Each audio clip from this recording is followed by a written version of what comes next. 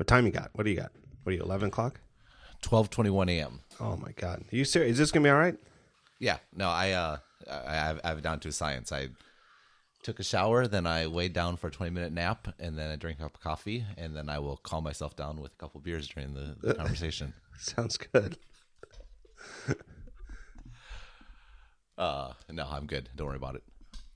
Okay. Although we had a nice like home Korean barbecue over at the in-laws place, of course, and she like my mother-in-law is like a huge whiskey fan, so she always has really good stuff. But I limited myself to a single serving. So you owe me one. I do. That's a steep price to pay to be a guest on the show. I forgot I have you set up. I have Taipei set up in my Today view. I didn't need to ask you what time it was. I could have just opened Today, my world clock. Well, I guess that says enough about today.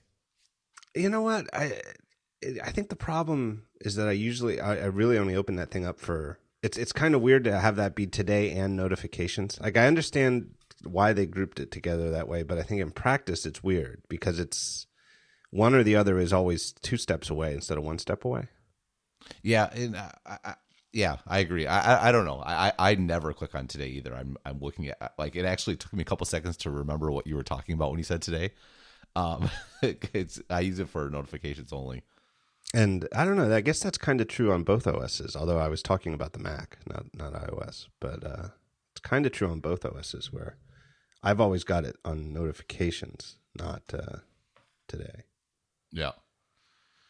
No, it's interesting because I don't know. You could almost see that as being a shift, right? Like I mean, almost with everything is more almost responsive in real time, whereas today that's like a plan, and I don't know. Maybe we're hardly authorities to talk about having a set schedule and. Right. Marching through the day, so we're probably outliers. Yeah, I've seen some people who've requested, they wish that there was a way to make, at least on the Mac, I think only on the Mac, it wouldn't make sense on iOS, but on the Mac that they could make that persistent and like just say, like take those 2 inches on the right side of my screen and just always make it Today. And, you know, I've got a big 30-inch iMac here or something, you know, big Thunderbolt display.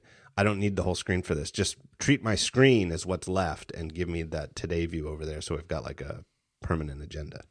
Oh no, totally. I did something similar to that when like when I was at Microsoft in Windows 8, and you could mix like the regular desktop and then like Windows 8 apps in like a sliver on the side of the screen. And so I put my calendar there for that exact reason. It worked out perfectly, and then I just had a quick view of what was going on. And people have done that. People have done that virtually, or in a mismatch of digital and analog for as long as they've been using computers in their office. If you think about like sticky notes on the side of a monitor. Oh no, totally. And I think that's something that's like what was were you talking linked to this? Like there's like that new accessory for like an iPad where you can actually like have it as a secondary display or whatever. To me, the compelling case, if you have an iPad in your desk, is just have it there for your calendar and stuff like that. I mean, it's I didn't link to that. I know which one. I forget the name of the thing you're talking about, but I know exactly what you're talking about. And I've been thinking about trying that out. But I wouldn't use it again. I would not use it as a I wouldn't put an app over there, any app. I would think about using it exactly like you said, like as a sort of like a pasteboard. I don't know. Like a bulletin board. Yeah, I don't know. I'm a screen maven, so I have 3 screens on my desk. So I don't know if I even have room for an iPad. Yeah. What's the name of that thing? Is it Reflector, or is that a different thing? No, I think I want to say it starts with an L, but I that might be totally making that up. But the idea is I think it was built by a former Apple guy or something. So and apparently it actually works quite well. Let's see, Air Display, Duet. No, Duet. I think that's it. Duet Display. Yeah, there we go. I will put it in the show notes. We'll look at it for next week. Yeah. first Google response. Duet Display. Apple engineers turn your iPad into an extra screen. So yeah. That's actually their page title for Google So they're definitely playing up the ex Apple engineer angle. So and effectively, because that's what I remembered. That's interesting. I wonder how that plays at the company. Because the other thing too is that part of the reason that very few former Apple engineers or, people at any, who've had any kind of involvement, managers too, they don't talk about their experience at Apple even when they leave, is because so many of them go back, and they know that so many of them go back. It's like a revolving door. Right. It's like Steve Jobs. One of the things Steve Jobs did when he came back to the company is get rid of the sabbatical program. There used to be, I forget how many years, but like every 5 years you got like a couple months sabbatical, and he got rid of that because I forget various reasons, but one of them was that an awful lot of the time people would take a sabbatical, and then at the end of the sabbatical they'd quit. But there's sort of a de facto sabbatical where if you feel burned out, you just quit. You can leave, and as long as you're on good terms, it's like the easiest way to get a job at Apple is to have been a successful Apple employee before. I can't tell you how many people I know who've left and come back within sometimes a year. Sometimes it's actually pretty quick. Sometimes 3-4 years, but they do. But one of the things you could do that would ruin that would be to blab about the company in the interim. Yep. No, totally. No, it's a very, like, at this point, everyone kind of knows about it. And I think even Apple internally, like it's like it's totally accepted and kind of the assumption, you get burned out. Only at Apple do you get burned out and go work at a startup to relax, and then you come back. Right. Gives you an idea of what the pace and expectations are. Yeah. But it is, it's a better. I think it's, it's an interesting way to do sabbaticals. You quit, come back. Yeah, I mean, it works for them. I'm not sure that it's something that other companies want to adopt as a policy. Yeah. Did Microsoft have a sabbatical policy? I don't think so. At least not that I remember. I wasn't really there long enough to have it matter for me. But I've heard of people taking sabbaticals, but I don't think it was like a formal thing. Right. But I think it was one of those things where if you're in good standing, and the other thing with Microsoft is, in part because of where they're located. I mean, there are more and more, tech jobs in Seattle and startups and stuff. But in general, it's more of a big company town with Microsoft and Amazon, and no one from Microsoft wants to work at Amazon for the most part. Because everyone thinks that they work insane hours and don't get paid anything. So it's kind of a plus and minus for Microsoft. It's a plus in that like there's still a lot of really good employees there. Whereas if they had been in the Valley, like you take a company like HP or Yahoo, especially before Marissa Mayer came back, and they lost so many people. It's just like, how do you come back from that? Whereas Microsoft, I think one of the advantages of being there is that there's still a lot of like really strong people there. It's a disadvantage though, because you get people that are just kind of there and they're not particularly pleased about being there, and they're kind of a drag. So it cuts both ways. But I think I do recall people, taking some time off and, it being okay because they're valuable employees, and, people appreciate that. Sometimes you need to unplug for a bit. It used to be, this is ancient history, but it was, when I was getting out of college in 96, Microsoft was, I don't know, notorious, infamous, famous for being like the hardest place in the world to get hired.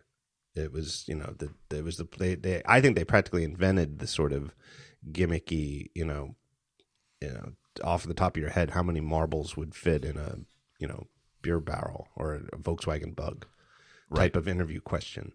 Why is a manhole cover round? And and also, but tough like whiteboarding questions too for programmers. Yeah, I think that's probably. Any company that's on top, it tends. It shifted to Google, right? And it's some people have the nature where they want to like get on the next big thing, but for a lot of people, the idea of being at the market leader and knowing that's attractive to a lot of people, and those people are valuable too, because those are the kind of folks that kind of provide long-term stability because once they're set, they're set. I mean, you do need the people that are willing to take risks and push forward, but it's always a balance. And it can create a certain arrogance, though, like an institutional arrogance, because the gist of it is then it creates this. It created a culture, I think, where the assumption was you have to be really smart to work at Microsoft, and therefore everybody here is like the smartest people in the world. And at the time, Microsoft had this extraordinary success that seemed to back up the idea that the company was staffed with all of the best programmers in the world. Absolutely. No, it's definitely a problem. And you get, it's a problem on a few levels. One, you definitely get arrogant. Two, it also kind of breeds a little bit of a bad culture in that everyone is it's like the first time a lot of these people have gotten to a place where they're not for sure the smartest person in the room. And so everyone's very eager to show that they are the smartest person in the room. And like people trying to show that they're smart is not conducive to, collaborative work, or, it is conducive to having a very dog eat dog sort of culture, which Microsoft is very famous for. And I think that's probably plays into it. Yeah. I think Google is the inheritor of that. I do think Google is so much like Microsoft. I mean, right. In so many respects. I mean, I've written from a big picture, like strategic perspective. I think that they're right now in a place similar to Microsoft, around 2000. Obviously that's somewhat controversial, but not even that, but just the way they hire, the way they treat employees, their status in the Valley, the way people look at them. I mean, for sure, they're the inheritor. And I think you can agree with that, even if you like Google and hate Microsoft, or vice versa. Right. And it's just a function of being kind of the big dog. And like, of course, Apple is the biggest, quote unquote, from a market cap perspective. But Apple's always been it's Apple's of the Valley, but they're separate from the Valley. Like all the startups and all the people like all look towards Google, and people model themselves after that, just as they previously did Microsoft. And Apple's always been kind of a bit of an aberration. From a culture perspective, from a product development perspective, and obviously, there's something to that. And I think it's also, and from a personality perspective, I think that and I think I've talked about this before on the show. I know people who have gone between Google and Apple, but not very fewer than any similar companies that I know of. Like the two companies tend to draw very, very different personalities.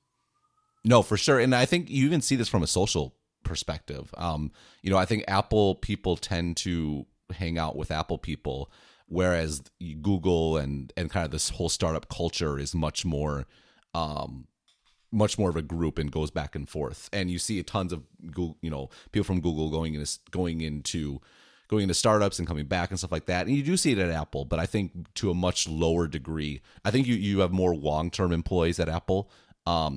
It's hard to say. I mean, we're probably both going off anecdote a bit, but I definitely have always felt that the Valley company is Google. Yeah. Even though Apple's the biggest, just Apple is kind of in its own world and kind of always has been. Yeah, I also personality wise, I think a lot of the people who I've gotten to know at Apple, who are very smart though, but they're not the type of smart person who wants to assert that they're the smartest person in the world or in the room.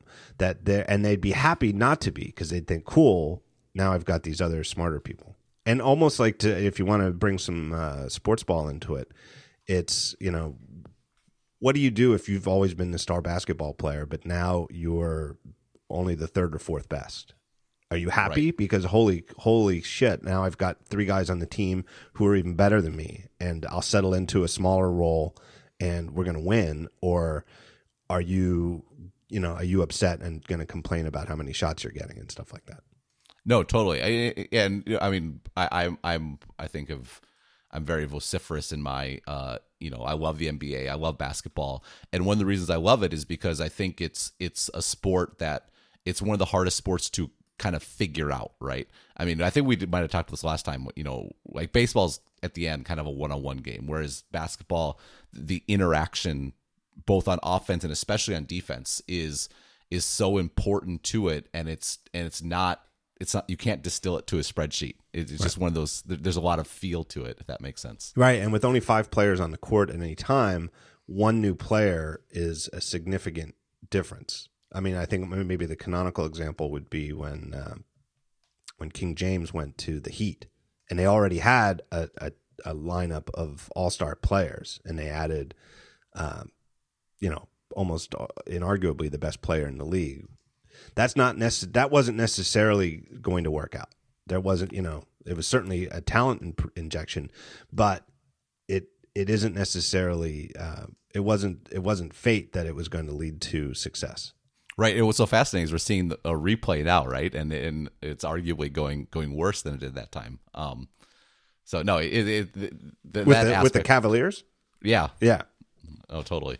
So the other thing that's interesting about Apple that I've always found very fascinating is if you look at kind of the executive board of most big companies, it's like Stanford, MIT, Stanford.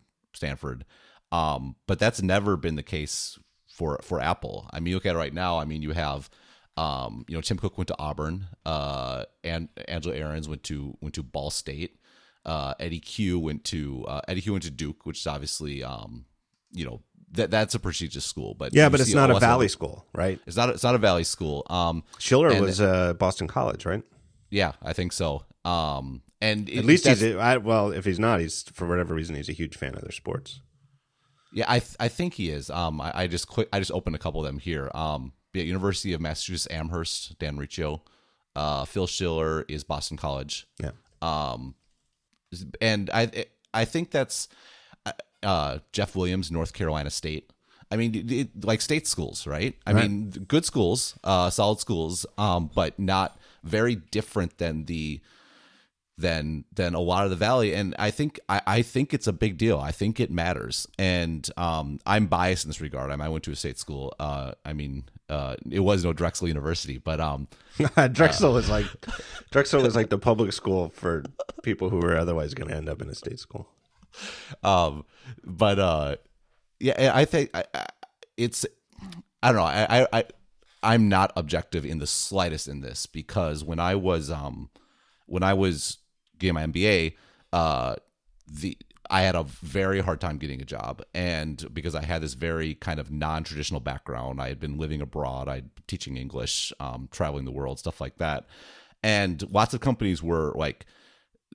People tell me, "Oh, it's very interesting," but I would never make the cut for an interview. If I got a first round interview, I'd never make it to a second one, even if I thought the interview went very well. And kind of the one exception was Apple, where everything went fantastically, got in, relatively, quite easily. And the interviewer told me right off the bat, and I was fortunate because the interviewer was sick, so I interviewed with the hiring director, like my first interview, so that probably accelerated things. But she's like I wanted to hire you as soon as I saw your resume because it was so off the wall. Like that's the sort of person that we're looking for. And you go there and you meet lots of people, and I believe it because most of the people I met, yeah, there were some Stanford people and there were some, MIT people and stuff like that. But a lot of people had really weird backgrounds and did lots of strange stuff, and they were super smart, but they were the weird people smart. And I don't think that's an accident. Yeah. I know a lot of engineers at Apple, or at least a couple, I shouldn't say a lot. I know a couple at least who don't have any degree at all. And I would say I know a lot who have degrees in things other than computer science, Yeah. Physics, a lot of physics. I don't know how many, both indie and people at Apple, people who went to school for physics and were programming on the side and then just got sucked into it. And it just was irrelevant to their job prospects at Apple that they didn't have a computer science degree or, whatever school. Wasn't there a thing in Nick Carlson's new book on Marissa Mayer where she was, I forget who she was dismissive of because she didn't have a college degree. I don't remember. I haven't read it yet. I've only read the excerpts. There was something though where she was, she sort of just turned her nose up at somebody else just because the person didn't have a college degree. Yeah, well, I mean, by all, Google is kind of notorious for having a very strong bias towards, towards your degree and your GPA, in particular if you're from Stanford, and right. I think a lot of the Valley is, and it's one of those things where I think the problem with it is it raises the floor for who you hire. Like you're going to get someone that's smart and capable, But anytime you raise the floor, you're also lowering the ceiling because you're kind of constraining your options. And if someone fits in a box, like, you're not going to get out of the box thinking. I mean, and I think Apple, at least in my personal experience and from people that I saw there and from what I talked to, and this is something that we did talk about in Apple University, like the way Apple thinks about hiring, putting much more value on non-school stuff. And if they're smart and if they're kind of weird and they've done interesting things, then that's someone that we're interested in. And if they spent their whole day going to schools and having a high GPA, it might be useful, but it's almost more of a challenge in some respects. Yeah. The other thing too, and you like that whole like asserting who's the smartest person in the room. Like, I've heard this from other people too, but this is like even personal experience. Like way back when, probably close to 10 years ago, like 8 years ago, when I was at Joyent, we had a meeting with Apple. Hey, we're interested in what you guys are working on. This is when Joyent was not a hosting company, when we were doing like a web-based email, calendar, contacts, notes, syncing type thing. And it was a pleasant meeting. It was, maybe like 30, 40 minutes. But it was like the opposite of anybody trying to assert who was the smartest. All they wanted to do was listen. That's it. They had questions, but there was absolutely it was the opposite. It was almost like creepy how much they were just observing and listening to us and revealing nothing about themselves.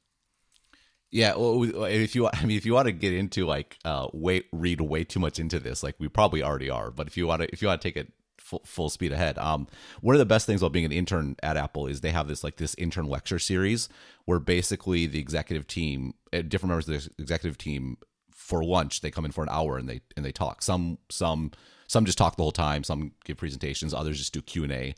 So it was, so you got an hour with Steve Jobs, got an hour with Tim Cook, got an hour with Phil Schiller, like Ron Johnson. Like, it was an incredible experience, like worth the internship alone.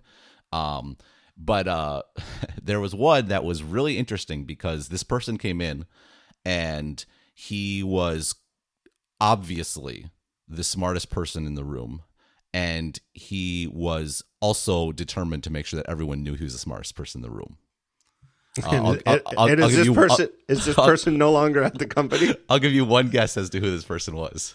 I'm guessing it was Scott Forstall. It was like I walked out of the meeting and I told a friend of mine, and we talked about this right after he left Apple. Like because we talked about it right afterwards. Like it was jarring. He was so clearly brilliant. But it was just such a turnoff to listen to him talk, especially relative to some of the other executives. And if you want to get, if we're going to really piss off all the Stanford listeners, but yeah, there's your Stanford guy. I don't know, it was one of those things where when he left, I was shocked, but I was not surprised, because of that lecture that I heard from him. There wasn't just that. There was, I'd heard stuff. I knew that it was, I knew that he was a difficult person to work with just through the grapevine. But the truth is, I think Apple misses him, to be honest. But I also was not surprised. Yeah, I agree with that. I do too. And I think it's easy. Like, I laughed and said I knew who it was, and I did know. I instantly guessed it was Forstall. But I think he's an extremely complicated figure, and I think explaining his role in Apple's success over the last 15 years is extremely complicated, and there's absolutely no way to paint it in either black or white and say he is missed, they suck without him, or it was an easy no-brainer to get rid of him, good riddance to bad rubbish. It is so many different, and I wouldn't even say gray. It's just so many interweaved streaks of black and white. Absolutely. Good part, bad part, good part, bad part, good part, bad part. No, he's on the top 5 list of people most responsible for Apple being where it is today. Yeah. I think part of it was that I think he always had, and I don't, again, I met him once, after a keynote, and we had like a half-hour discussion, and it was great. And it was just me and him shooting the shit in the hands-on area. And he was, clearly a reader of my site, very complimentary to my work. And we just talked about some cool stuff. And it was no showy offy stuff at all. It was just, but he was very, very brilliant. It was actually around the time of, was it 2010? Might have been like WWDC 2010. iPhone 4. Yeah, iPhone 4. Yes, iPhone 4, and the iPad was like 4 months old. Yep. And a lot of this stuff where I was going to say kids, but it's actually just about everybody, but especially kids with autism and problems like that were found to be doing sensational stuff communication-wise with iPhones, and now with the big iPad, which really helps with fine motor control because they were bigger targets, that it was a huge thing. He was so amazingly engaged on that. And this, that is not like hey, how to make the company another $10 billion, It's clearly a small segment of the overall market for iPads and iPhones, but he was super, super engaged on it and thought that we had this cool discussion about how a lot of the things that they designed, all these things fell out of things that they just thought were cool for regular people, but it ends up being, super great for people with autism. But it's this whole his conclusion. He said that they were looking into it to try to prove it, to not just do it as a hunch, but that it's just about eliminating a layer of abstraction. That whole thing where you move a mouse, which moves an arrow on the screen, and you do it, once you get used to using computers, you just forget about it. But that people with autism can never get past it. That it's this abstraction that just their brains don't make the connection. And when they can put their finger right on that button on screen and tap it, it's not just like a little bit easier. It's the difference between unable to make the connection and completely able to make the connection. And that other people who can use a mouse and don't have any sort of impairment like that, they don't really think about the fact that the iPad's a lot easier or the iPhone's a lot easier, but that it ends up that subconsciously, without thinking about it, it is, and it actually is why they prefer using it. No, I think it was a great conversation, and the gist of it was just he just was talking. It was just me and him talking, and it was great. And I thought he was great. And I also know, just to add the other thing, is that there are a ton of people who worked under him at Apple who loved him, loved working under him. He was demanding, but he was absolutely not. His problems were. And the other thing, too, that I heard time and time again was that people who worked under him always had the sense that he had their back. Right. That's what I was getting at, yeah.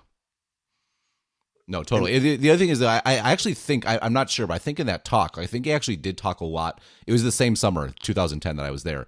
And so maybe it was on his mind. But I think he talked a lot about the accessibility stuff. And I think, I'm not sure, but I think I've heard that he was really the driving force for iOS being so advanced when it came to like accessibility, like for the blind and for he was stuff like that. Certainly was a complete advocate for it, like a total advocate. I mean, he may not have been the sole driving force, but he put his full advocacy behind it. Certainly. Just in general, I mean, I really think like, and this is where I think Apple misses him in two parts. I think one is like his ability to I do think that iOS was incredibly given what it was not buggy at all and was really, it was really good. I think there's a discussion we had about some of the quality stuff, but two, I think he had a real passion and push for usability and accessibility, not just for like disabled, but for normal people. And so much of the original iPhone OS that was so natural and so obvious. And that obviousness, it's obvious when you use it, but it's not obvious when you design it, right? It requires tons of iteration and tons of pushback and doing it again and again. And certainly Jobs was the head of this and pushed for this, but this was where in particular, I think Forstall really channeled Jobs. And certainly iOS and iOS 8, especially now once we're used to them, look much better than the old iPhone OS.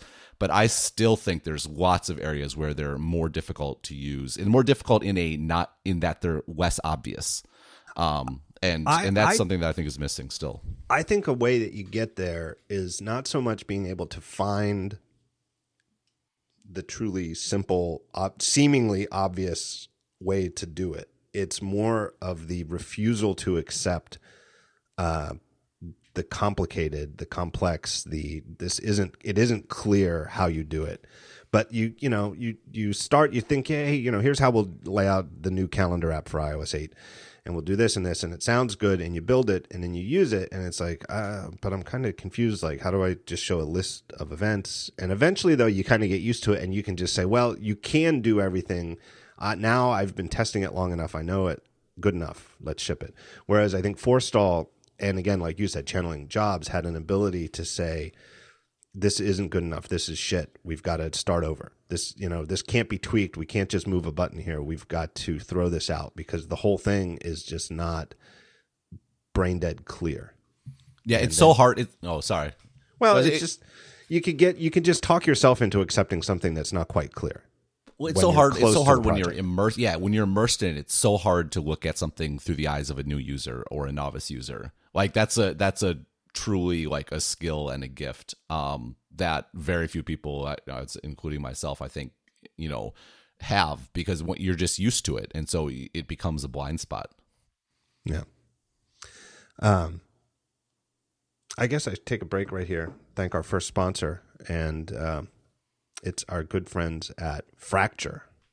You guys remember Fracture? Fracture is the company that you send them your photos. They print your photos directly on pieces of glass, not on a piece of paper that's under glass and put in a frame. I don't know what they do. They've got some kind of proprietary technology. It's amazing. They print your photo right on the glass. The effect in person is like the analog equivalent of these modern retina displays where the LCD is laminated to the touch sensor, where it looks like the pixels are right on the glass. That's what your photo looks like when you get it back from Fracture. Really, really cool. They have a whole bunch of sizes, everything from small square ones to really, really big ones.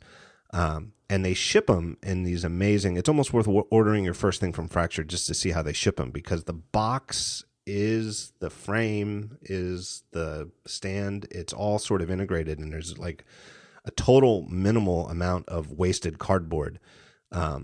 But when you get it out, if you want to hang it on a wall or you want to prop it up on your desk, all that stuff is all built in to what you get. So you don't need to take this thing and then put a frame around it or put it in a frame or do anything like that. Everything you need to, like, say, hang it on a wall or prop it up on your desk is all built in to the packaging. Really cool looking.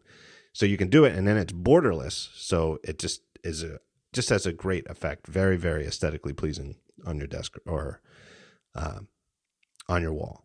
And the quality is just top notch. I really, really love the way pictures look from this. It's a great gift.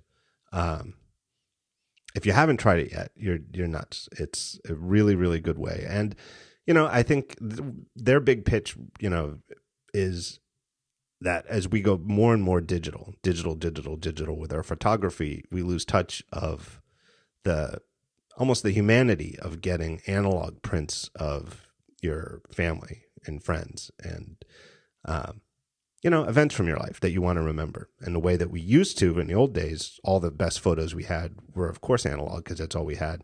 And you had them hanging on your wall or on your desk or on your mantle. So it's a great way to do that. Take your best pictures, get them printed out, and there's no better way to do it than Fracture. So where do you go to find out more? Well, their website is at Fracture, FRACTURE me.com, fractureme.com. And they have a special code just for listeners of the show, Daring Fireball, all one word, Daring Fireball. You'll save $5 off your order if you use that code, Daring Fireball. So my thanks to Fracture. Go get some pictures. So you mentioned the analog nature of photos. Did you see that iPhone app that basically it lets you take a picture, but it doesn't show you the picture if you've taken it? No. And once you've taken 24 pictures, you can pay to have them mailed to you, like printed out. Oh no, I did see something about this. This was like maybe a couple weeks ago. Yeah, I think it's called White Album. I think I was just did a quick search for it. White Album. I think so. Yeah, whitealbumapp.com. Surprised the Beatles didn't have something to say about that. On an Apple device, no less. Wow, that sounds terrible. Yeah, it's interesting because like I thought it was interesting because lots of people on Twitter are like, "Oh, this is so great, it's so wonderful," and it's like, "Yeah, are you sure about that?" It's one of the things that it sounds great when you tweet it. I'm not sure it'd be very great in actual real life. Right. I also feel that there's something about a digital viewfinder, even though the iPhone viewfinder is, using your iPhone as a viewfinder and holding it up and looking at it is so much bigger than what you'd see with like an old analog film camera when you'd look through the eyepiece. But because it's a sensor, there's something about it that makes it harder to frame exactly what you want. I don't know. I feel like if I tried this, I would not take as good of pictures as I would if I were using my old 35 millimeter SLR looking through the viewfinder, where I know I can't chimp and look at the pictures as I take them, but I feel like I would get better pictures that way because I'm looking through an actual analog viewfinder and there's no lag whatsoever. No, I agree. And actually, I was just thinking about it when I use my SLR. Like I don't look at the photo I took most of the time unless I'm like worried about the exposure or something. Right, like, unless you notice something really weird, like, man, there's such strong backlighting. Like these people, there's no way to get on the other side of them, and the sun is behind them. I want to double check that this isn't just going to show up as a silhouette. Right, exactly. It's usually I take it and then I'll look at it whenever I put them in a Lightroom or whatever. I used to get frustrated. I can't remember the last time I launched it. But I used to use Hipstamatic a lot because for a while, I thought they had the best filters by far. But Hipstamatic they were halfway in that regard where they didn't let you apply filters to photos you'd already taken, and they didn't let you change the filters on photos you'd taken. You had to set your gimmicky fake lens and your gimmicky fake film, and then whatever you took, you got. Oh, interesting. I never really used it. Yeah, it's and it was all in the name of this sort of, well, for lack of a better term, skeuomorphic, pretending that the Hipstamatic app was a film camera. And the different lens, you might find a film you really like, and then you put a different lens on, and it gives it a slightly. I think that the films always had the strongest effect on the filtering, and the lens was a little secondary. But you could get different effects, but you couldn't see until after you took a photo.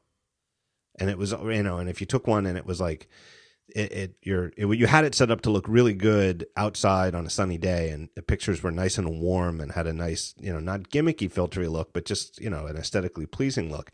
And then you went indoors and the same combination looked bad. You were like so many taps and turning the camera around and switching the film. It was crazy. Like, why not just let me do this after I've taken the photos? It's interesting to think about that with Instagram, right? Because you on like an initial pass, you would think that they're going to be, they're in the same category. But Instagram is an amazing app and service because it's really forward. And what I mean by that is like Instagram, it was kind of the first really pure, we were built for a mobile phone. And part of that's in the workflow. Like you can just take a picture and then you apply the filter. And yeah, you may be applying a Kishi skeuomorphic type filter, but it fits with the way you actually take pictures on a phone. Yeah. And then just beyond that, the actual service, only really working on a phone and having a bare bones website at best for a very long time. Even today, it's pretty bare bones. They've always been a mobile first company that is built around the phone with the assumption that you're going to use your phone. And I think that's a big part of why, they've been so successful. Yeah. On the aesthetic side, there's no doubt Instagram, I wouldn't call it a ripoff. I would just say that they ate Hipstamatic's lunch, where there was so much that they just took from Hipstamatic. The square, the only size you can or ratio you can have is square. Hipstamatic has had, I don't know, the fake borders to make, some of the films, depending on what film you had like Polaroid style borders, which, if you recall, Instagram had for like the first couple of years of its existence. Right. The basic look, like not just, that the films tended to look like old analog instant films. All of that, Instagram just borrowed from Hipstamatic or followed Hipstamatic's lead. Right. But they did that in a better way because they took advantage of, they did all the things aesthetically that made people like that look. They, that's all the, just the pleasure it gives you to have photos from your camera that look like that and that make, just look cool, or look better, or whatever you want to say, look hipper. With none of the goofy restrictions that Hipstamatic imposed in the name of just pure hipsterism. The whole, once you've set a filter, you have to take the photo with the filter, and if you don't like it, tough, take another photo. Whereas Instagram would let you pick images from your camera roll. They would let you change the filter if you'd already taken it in Instagram, etc. And then, multiply that by 100-fold by having the genius of turning it into a Twitter-like social network.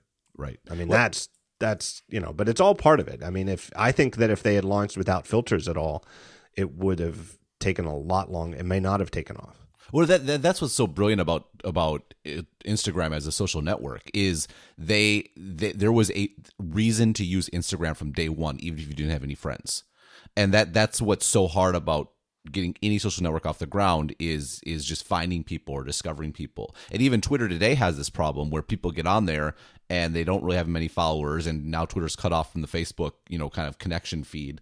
And it's like, so I'm just like farting in the wind here, like who's listening to what I have to say? Whereas with Instagram, like you're getting value, you can get value from Instagram even if you have 0 followers.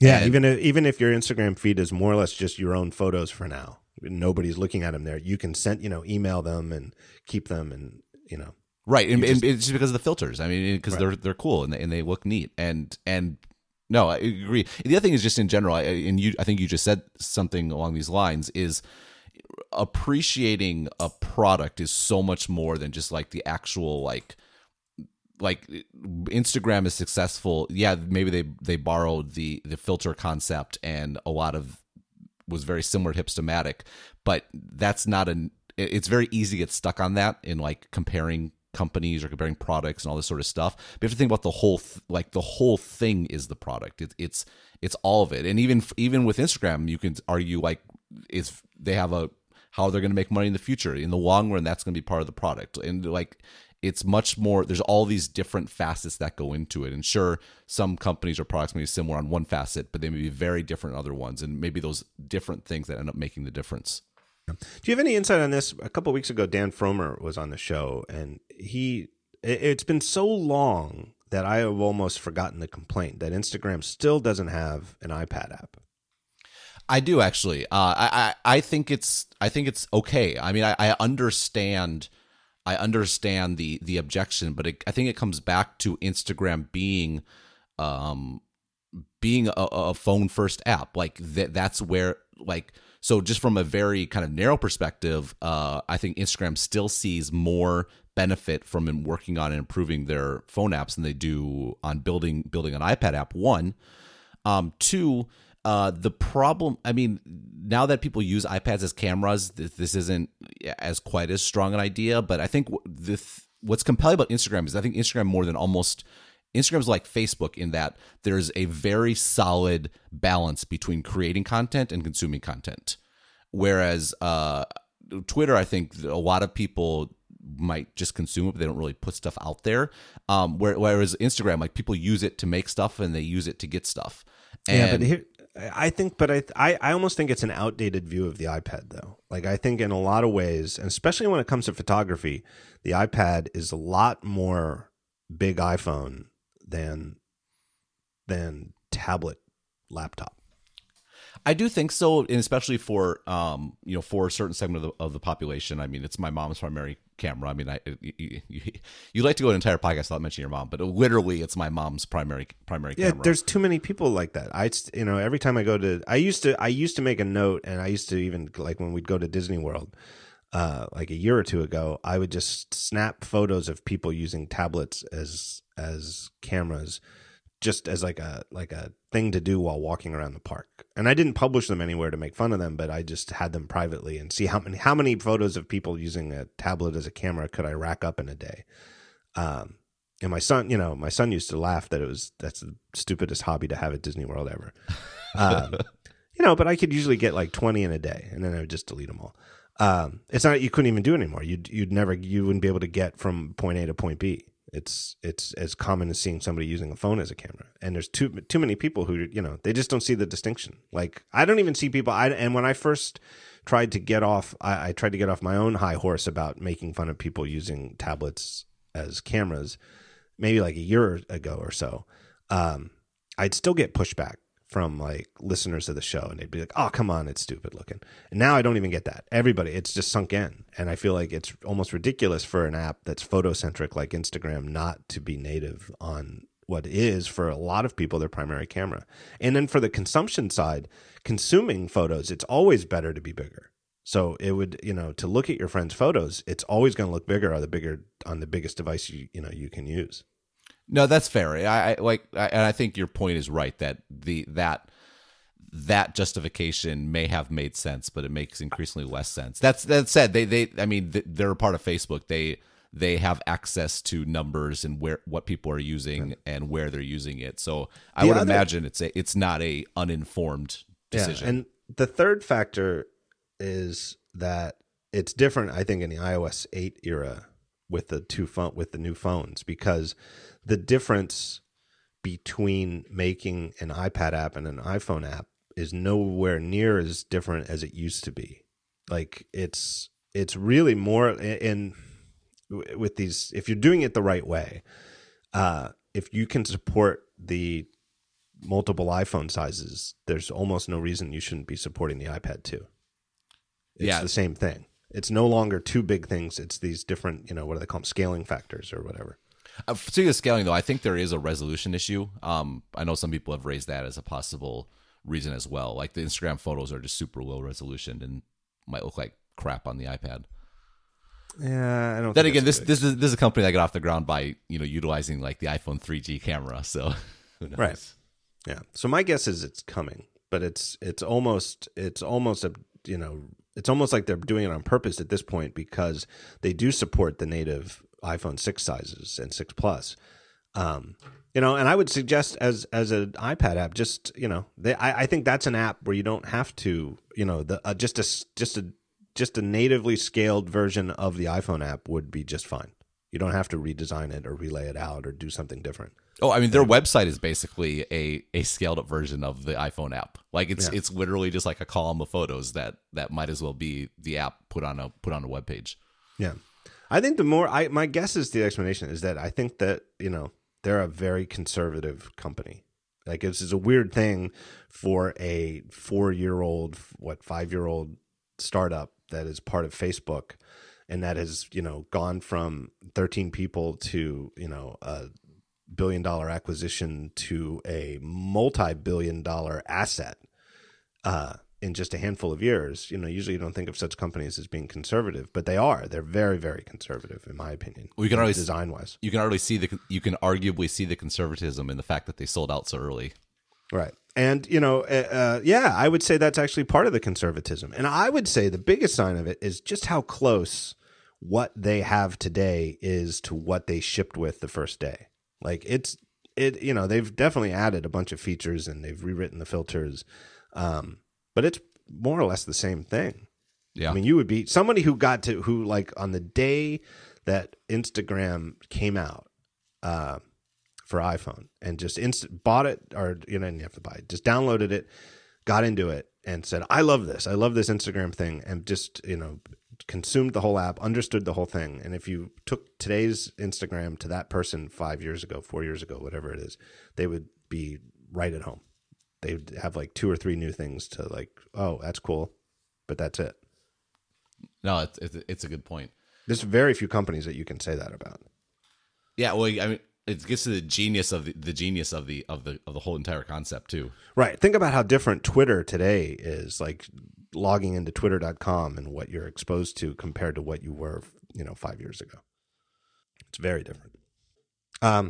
What else is in the news before we get to big picture stuff? See, Box had their IPO today. They did, and it popped very nicely, which is, I think, great for them. I kind of suspect that they underpriced a little on purpose, just because there's been a bit of a cloud around the company for the last year, which is not a good thing to have if you're trying to sell into very large enterprises and assure them that you can hold on to all their data and for the long run. Whereas now I think they're going to come out of this and there's going to be a ton of good news. Wow, what a fantastic, the market loves them. And I think it's going to be really good for them from just a sales and momentum perspective. So, and I wouldn't be surprised if they kind of knew they would probably be leaving some money on the table, but that they deemed kind of the shift in perception that this will result in to be worth it. Yeah. The psychology of an IPO is so weird. Because it's like, ideally, in some sense, you want to price your IPO at exactly what the market is going to value it at, because otherwise you're leaving money on the table. But then from your investor's perspective, there's a financial drive to underprice your IPO so that all of those investor shares, go up in value once the market prices it.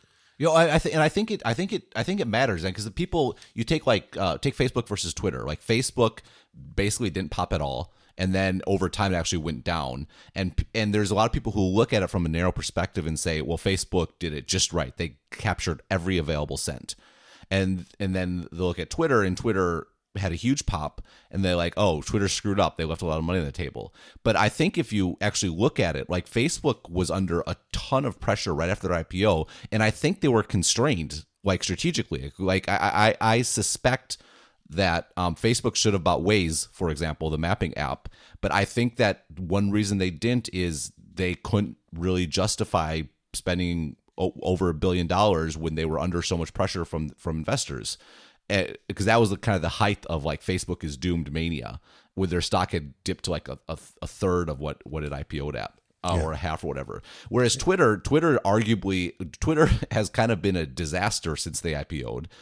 Almost every earnings call has been worse than the last. Yet, yes, there's pressure, and there's been a lot of talk about Costello and stuff like that this year in particular. But I don't think it's been nearly to the degree that Twitter probably deserves, to be perfectly honest. And I think part of that is because the stock is still up from the IPO. Like that, and so you look at it, yeah, the stock's down from its high, but it's still higher than when it IPO'd at. I think that matters. And whereas if Twitter was down, like Facebook was down, and had way worse fundamentals than Facebook ever had, man, like the sky would be falling to a much greater degree than it is right now. Yeah, and there's also some, like, the incalculable part is the PR value of an IPO that pops, as you say. Absolutely. Like Netscape is, maybe the canonical example. I don't know. I mean, but that it gave the sense that Netscape was the future. That however much money they left on the table because the IPO popped on day one. Was worth, I don't know, I think tens of millions of dollars in the perception of, holy shit, there's a new tech industry titan in town. Absolutely. And it matters for hiring, it matters for morale, and it matters for the stock market, a lot of it is about perception. And right. It's the popping is like, oh my God, everybody else thinks this company is going to kick ass. Right. And that sticks with you. Like, and so, like, when it matters when, like, the bad news doesn't matter. The way people perceive the bad news is what matters. And if people come at it with the assumption that this is a valuable company that people are excited about, then it's like, oh, that's okay. They'll get over it. Whereas if it's this company, man, everyone's down on it, and then a piece of bad news comes out, it's like, oh man, this is terrible. And like I said, I think you saw that with Facebook, which in retrospect, it was ridiculous. Now the stock is well up from its IPO stage, but it took a lot longer than it should have for kind of the perception of Facebook to change. And arguably, I think even in the Valley, I feel like Facebook is still serially underappreciated for what a force it is, not just as a service and an app, but as a financial, as a business. Yeah, I agree with that. I think it's funny because as complicated as Facebook itself as a product is, in my opinion, it's a pretty simple story financially. It's, they sell a lot of ads into the feed and they make people pay to get placement. And because everybody uses it, it's worth it. And therefore, the money's growing, whereas Twitter is a much simpler product. And any kind of argument they try to make as to how they're going to make money my eyes roll back in my head and I fall asleep because I don't understand. Yeah, there is something to that. I think the Facebook ad unit is like the best ad unit in tech. I mean, it's like people are looking at that feed multiple times a day, every day, more and more. And in a Facebook ad takes over your entire screen. It might only be for a few seconds, but for a few seconds, like your entire screen is filled with an ad, which on the web was never the case. Like the ads were always off to the side. They were accompanying stuff. And so they were much easier to ignore.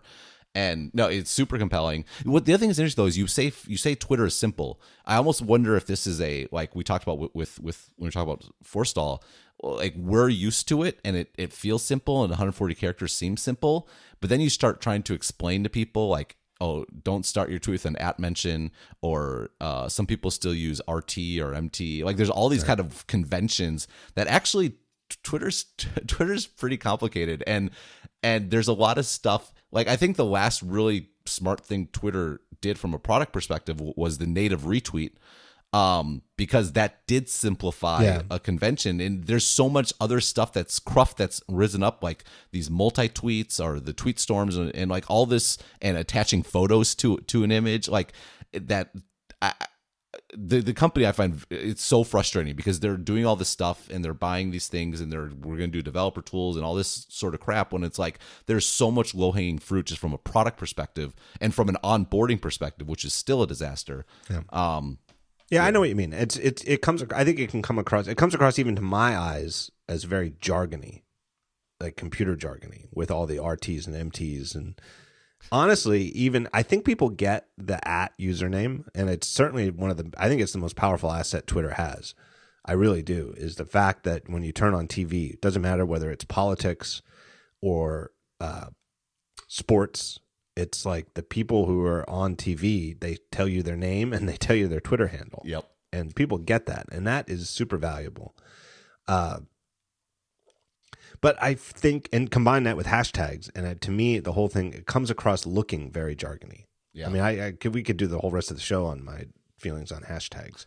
But I realize they've taken off, and I realize that people somewhat get them and that regular people do use them.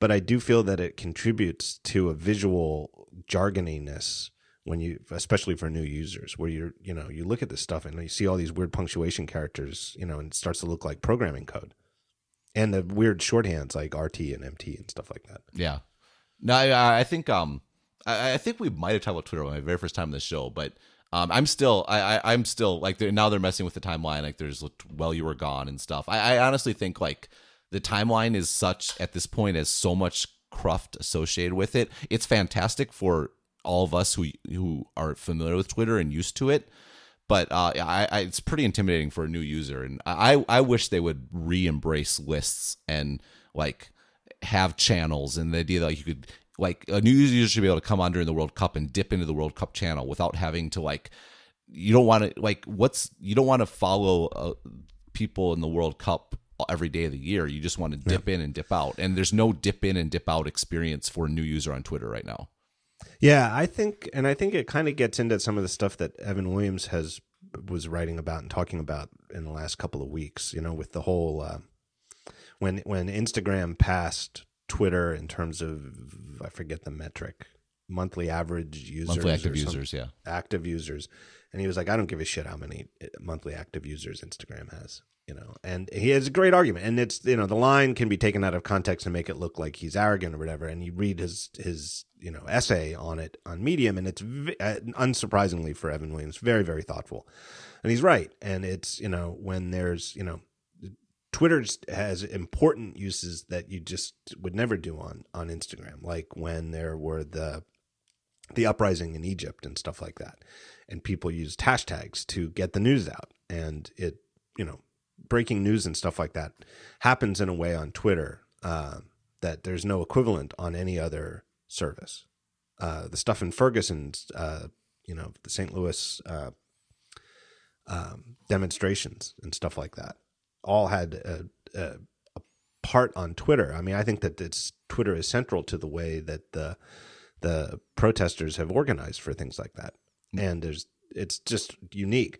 But I feel like the thing that Twitter though, Evan Williams doesn't run Twitter anymore. And I feel like the problem is that Twitter has gotten, at a leadership level, gotten caught up in that sort of Facebook-esque monthly average users as an important metric, which has tied them up, because I feel like what Twitter's natural place is for most people is far more about consumption than about actually tweeting. No, right. Whereas Facebook is all about everybody sharing all of their stuff with their people, with their friends and family and stuff like that. Whereas I think the problem is, well, what am I supposed to tweet? Maybe you're not supposed to tweet anything. Maybe you're just supposed to, like you said, get on a list or follow a hashtag for the World Cup, or for your favorite team, or for some sort of news event that you're interested in, and just follow along.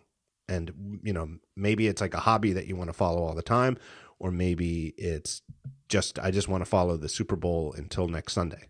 Yep. No, you don't want to contribute anything. You're not tweeting. You're just following along.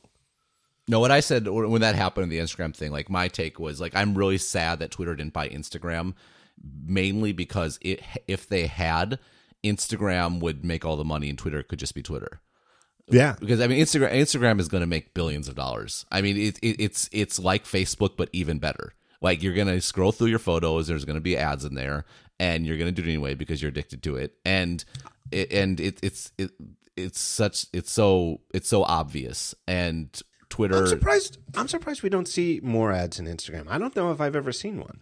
And I know that they announced it, and I know that they had some demo versions of it, but I check it almost every day, and I can't remember seeing an ad in Instagram. No, it's still like a very limited sort of trial. It's one of those things where Facebook doesn't need to. Like, Facebook is making so much money right now that they can spend billions of dollars on whatever they want to and not monetize.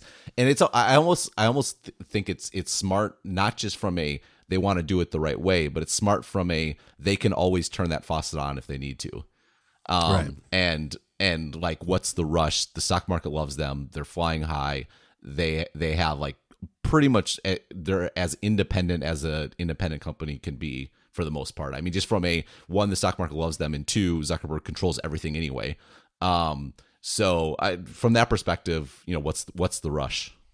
Right. And the gist of it is, I don't know. I agree with you. I'm surprised we just haven't seen it yet. Or just because I feel like the way to do it is the old slowly boiled frog. Start them slow and then slowly dial it up to where you want it to be. But you got to start at some point. Yeah. But which they have. But I think they are going slower than they need to, just because they can. Right. You see Tim Cook tweeted congratulations on the box. Yeah, that was surprising. And I take note of that, in my, because Tim Cook tweets, and I'm almost dead certain that it's actually him doing the tweeting, but he doesn't tweet very often.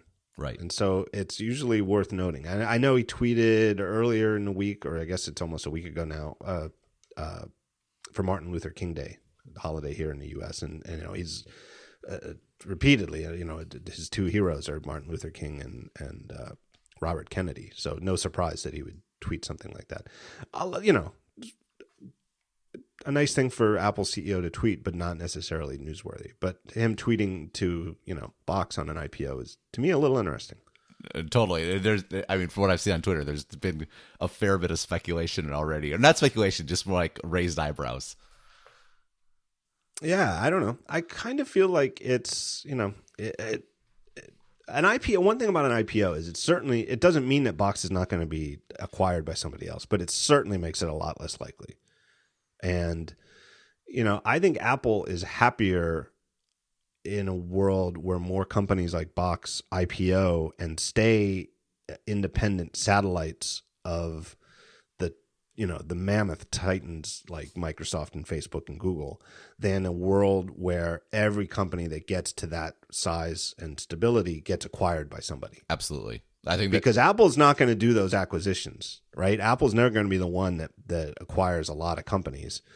And therefore, it means that most of those companies would be going into companies that are more like competitors to Apple, like Google or Microsoft or Facebook, or what have you. No, that's how I read it. I read it as that's a really great. I think that's exactly it. That's how I read it, because I feel like Apple can, happily and wholeheartedly partner with Box on things like the file sharing integration in Yosemite and iOS 8. And it would be a lot less likely to do that if they thought Box was going to be acquired by Google. Even though it's an open API that everybody can do. So I guess after Box, Dropbox would be next, right? Yeah, and I think Neil Seibert, formerly Sammy the Walrus, he was one of the ones that's kind of speculating about it, and he's like, well, would Apple do the same for Dropbox? And I think for the reason you said, yeah, absolutely. And I think when they demoed extensions, I think they had both Box and Dropbox. Yes, there, and I think that's they're the Apple, and it's the exact sort of relationship Apple likes, where they need Apple more than Apple needs them. Yeah.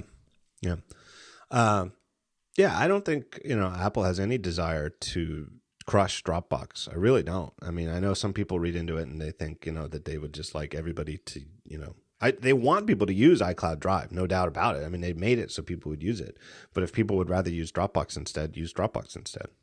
There's no way that they would go through the work to make things like Dropbox official. Because, up until Yosemite, Dropbox was just a dirty hack to integrate with the Finder. That's right. They actually they did like things for Dropbox in Yosemite to actually make it work. Yeah.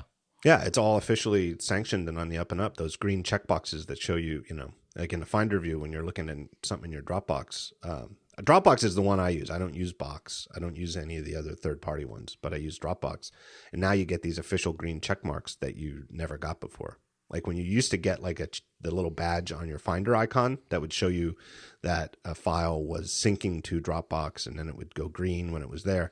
That was all using private APIs, on Dropbox's part. And, to their credit, I've been using Dropbox from very early days, and I'm very always have been loath to install third-party extensions that are using private APIs on Mac OS X. But Dropbox, the features were worth it. But I've always been like 1 foot, like, hey, if I ever see problems, if the Finder starts going wacky, you're out the door. But they've never really been a problem. No, they've always been. They're very, very, very excellently engineered for something that was using private APIs. And I also think it's interesting. When they announced that at WWDC, I specifically thought about Dropbox. A, because I'm the most familiar with them and I use them, and B, because they had their own thing that was working. And in my experience, and I think most people's experience, I've never heard of anybody say, wow, Dropbox, makes my computer crashy or anything like that, or corrupts my file system. But they had their own thing.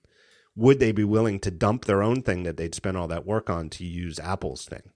And they did. They've done the right thing. And I wonder how much of that is, that they considered a good allocation of engineering resources to go with the official APIs in Yosemite, and how much of it, because they still have the old stuff, because you can still run Dropbox on Mac OS 9 and 10.9. I don't think it runs on OS 9. No, 10.9, 10.8, 10.7. I don't know how far back they go. So they've still got to keep their private API stuff going for their support of older versions of Mac OS. And so a lot of times, I think in my experiences watching the way the industry goes, a lot of times, and then, a company isn't going to go with the new thing because they want to go with the backwards compatible thing, even though it's not using a public API. But Dropbox did the right thing, which, in my opinion, the right thing, which is to go with the official API, even though it sort of forks their code. And I wonder how much of that was about engineering and how much of it was about politics and keeping a good relationship with Apple. Yeah, I mean, I wouldn't be surprised if Apple worked with them on it. There was a bit of a quid pro quo here, like you got not a quid pro quo, but like okay, we'll help you fix this, but you have to adopt it on day one. And as a user, it was seamless. I didn't even notice when they switched over. I think at some point, because I've been running Yosemite since the public betas in summer, and I'm pretty sure at the time originally. I'm almost certain that Dropbox didn't already support it. I didn't even notice. I actually didn't notice when Dropbox started supporting it until one day I was like, oh, they obviously are, because I've got the new style check marks, not the ones that are superimposed on the icon. Yeah, it's interesting. The other thing too is I think Aaron Levy. I haven't really heard anyone say a bad word about him. I think people are just happy that like it's been such a torturous journey for Box that they finally made it. So I wouldn't be surprised if there's just a bit of like Cook's just genuinely happy for him. Yeah. I'm going to take another sponsor break, but before I do, it's a good reminder. I have a correction to make, just a minor one. But on the last show with Marco, I forget what we were talking about, but I said something about me running iOS 9. And what I meant, I am not running iOS 9. I'm running iOS 8. But combine that with the things where like Mac Rumors has like an increase in the number of hits of people running iOS 9 from Cupertino. And I got, I don't know, a dozen emails from people asking whether I'm running iOS 9. No, I'm not running iOS 9. And if I were, I wouldn't be able to say anything about it anyway. It was just a stupid... what's the verbal typo? I don't know. Misspeak. Yeah. There's got to be a better word than that. Well, whatever a verbal typo is, that's all it was. In the same way that I just said that Dropbox still runs on Mac OS 9. Yes. Yeah. The 9 seems to be a bit of a kryptonite number for you. Yeah. I don't know what it is. I don't know. And I think Mac OS going to 10.10 somehow set over my trip odometer as well. It's like I don't know. Well, I should. According to Urban Dictionary, a verbal typo is a thing. So, okay, I could just call it a verbal typo. It works for me. Yeah. What about malaprop? Is malaprop the right word? I don't think so, but I'm not confident to say a malaprop or malapropism is the term for misspoken words. Yep, there you go. Yeah. A malaprop, the mistaken use of a word in place of a similar sounding one, often with unintention. Well, that's not quite right. Dance a flamingo instead of dance a flamenco. Although I do make a lot of malaprops, so I think I do. I think that's a characteristic of like someone that like read a lot and like I mean, neither of us I think go out that often, and then you encounter a lot of words. But then when it actually comes to articulating them, sometimes I swear to God, we joked about this on a previous episode about how we constantly mispronounce words. Yeah. Because there's a huge chunk of my vocabulary are things that I read when I was growing up and never heard anybody say, and so I just made up my own punctuation or pronunciation in my head. Totally, with no idea of how it was actually supposed to be pronounced. Anyway, our second sponsor is our good friends at Need, N-E-E-D. Need is a refined retailer and lifestyle publication for men. That's their official slogan. My friend Jim Ray, very well-dressed man, knows his stuff, really likes the stuff at Need, has described Need as a refined retailer and lifestyle publication for men who generally don't like retailer and lifestyle publications for men, which is a great way to put it. So if you hear lifestyle publication for men and roll your eyes like, not for me, maybe you should check out Need because it's a different style and vibe. Each month, here's what Need does. They source and curate a selection of exclusive products from brands around the world. They're presented in a monthly editorial. It's not just a catalog. They put them in an editorial sense. They have story around it, a lot like what you'd find in a men's magazine. allowing you to find the best products without any need for copious shopping or research or selection. They just launched Volume 2.2, featuring items to help you make small, meaningful changes in your life, from amazing coffee to better shaving to the best bedside clock. Volume 2.2 is Need's best collection yet. If that's not a good fit, they've also just launched 7 brand new essentials collections featuring the best denim, footwear, and more. They haven't done promotional codes yet. They're coming. They are coming. They're working on it. But in the meantime, talk show listeners who place an order with Need can just send an email to hello@neededition.com. That's their website, neededition.com. And place an order, any order. Then send an email to hello@neededition.com with the subject line promo code.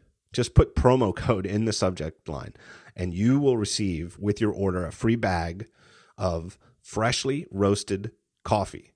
Or you can get a substitute magazine if you're the sort of terrible person who doesn't like coffee.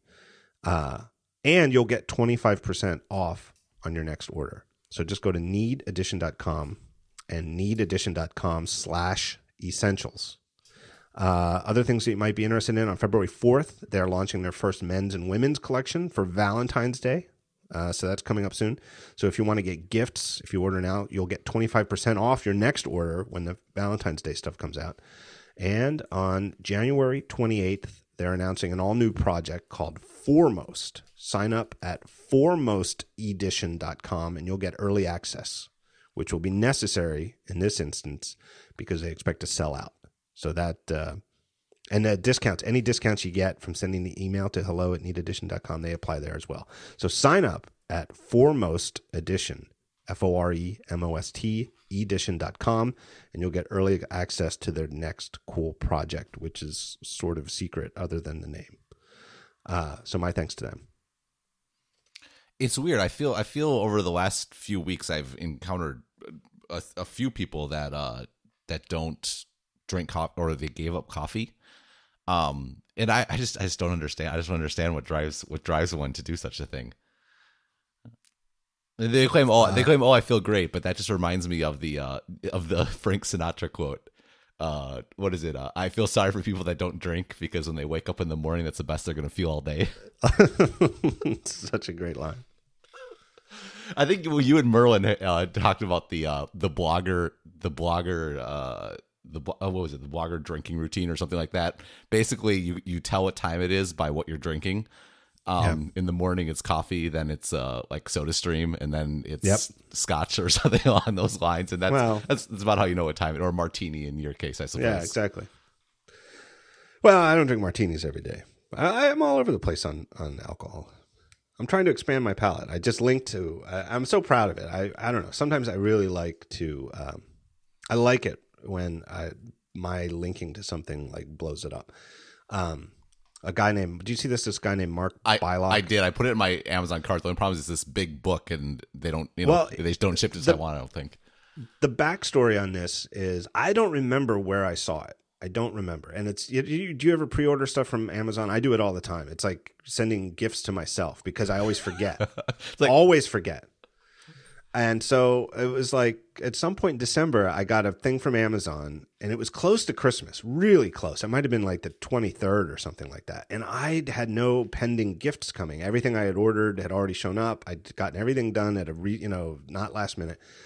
And a thing came, and I assumed it was for my wife, and instead it was addressed to me. It was from Amazon. I thought, shit, I don't remember. I have no idea what this is. I open it up, and here it is, The Whiskey Cabinet, this beautiful, beautiful book by Mark Bylock. And then I remembered, a couple months ago, I pre-ordered this. Oh, here it is. And I thought, this book is beautiful. It is beautiful photography, beautiful paper, beautiful typography. And, I couldn't wait to read it. I was very excited. I went up, and it's such a weird coincidence because I'm terrible. I'll go days. I literally go days without checking my email sometimes. Oh, and I was just talking to someone about this. Like, I get less email than like when I worked at Microsoft, for example, way less.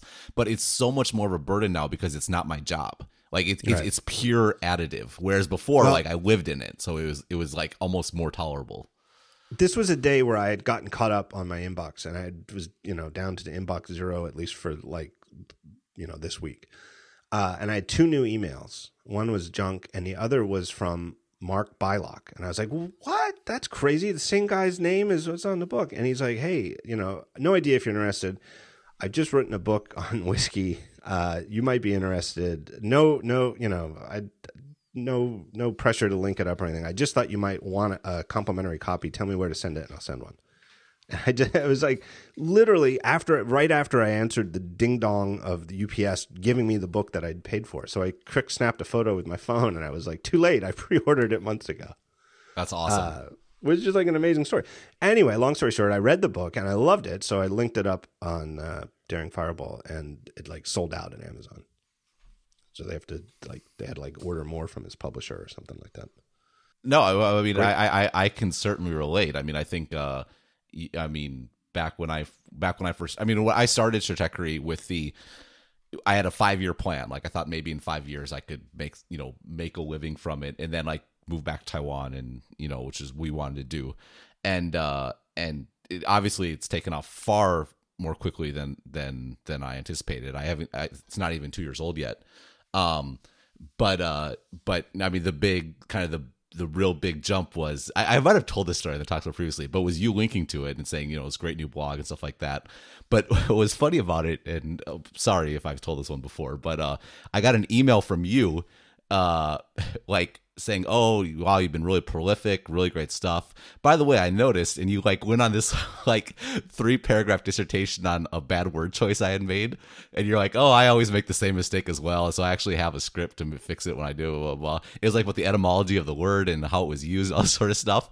And it was so classic, like the John Gruber that, anyone might imagine. And so right after that, like I opened up Google Analytics, I started like refreshing your page. I'm like, I bet he's going to link to me soon. And then like 30 minutes later, boom, there it was. But I'll take the opportunity now being your show to thank you for that, because it certainly was, a good, I think when you linked to me, I probably had like 600 followers on Twitter, and within, a couple of days I had about 1,500. And, obviously I've gotten a lot since then, but that was certainly kind of the ignition or jumpstart. So thanks, John. I do that. If I see a typo or something like that, and something I'm going to link to, I do try to and I know if I know the person at all, I do try to tell them it before, but I never say that I'm going to link to it, because I don't know. You don't want to lock yourself in. Well, partly I don't want to lock myself in. What if I change my mind? What if I think, what, it's not worth linking to? And the other part is it somehow sounds a little presumptuous. To me, it's like if I just say, hey, you have a typo here, it's like I'm doing you a favor, I'm pointing it out.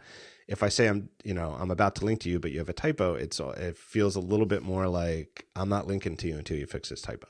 Yeah. Right. And I don't want to put that, I don't want to put any pressure on them. I should find out what the word was.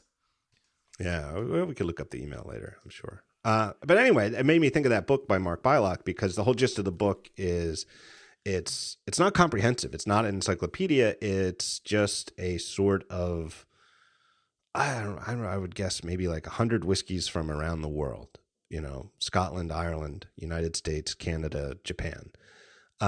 And like his, expert opinion and discussion on what makes the different region, what are the traditions, and, what makes them different, and what you should be looking for if you're, if you like one. And, I'm mostly a U.S. bourbon rye drinker. But, I really like it. And so I've been trying to expand my palate to other things around the world. Well, I think there's something to it about it not being comprehensive, and that just makes it so much more accessible. Right. And I have from years and years ago, and he has the unfortunately coincidental name, Michael Jackson.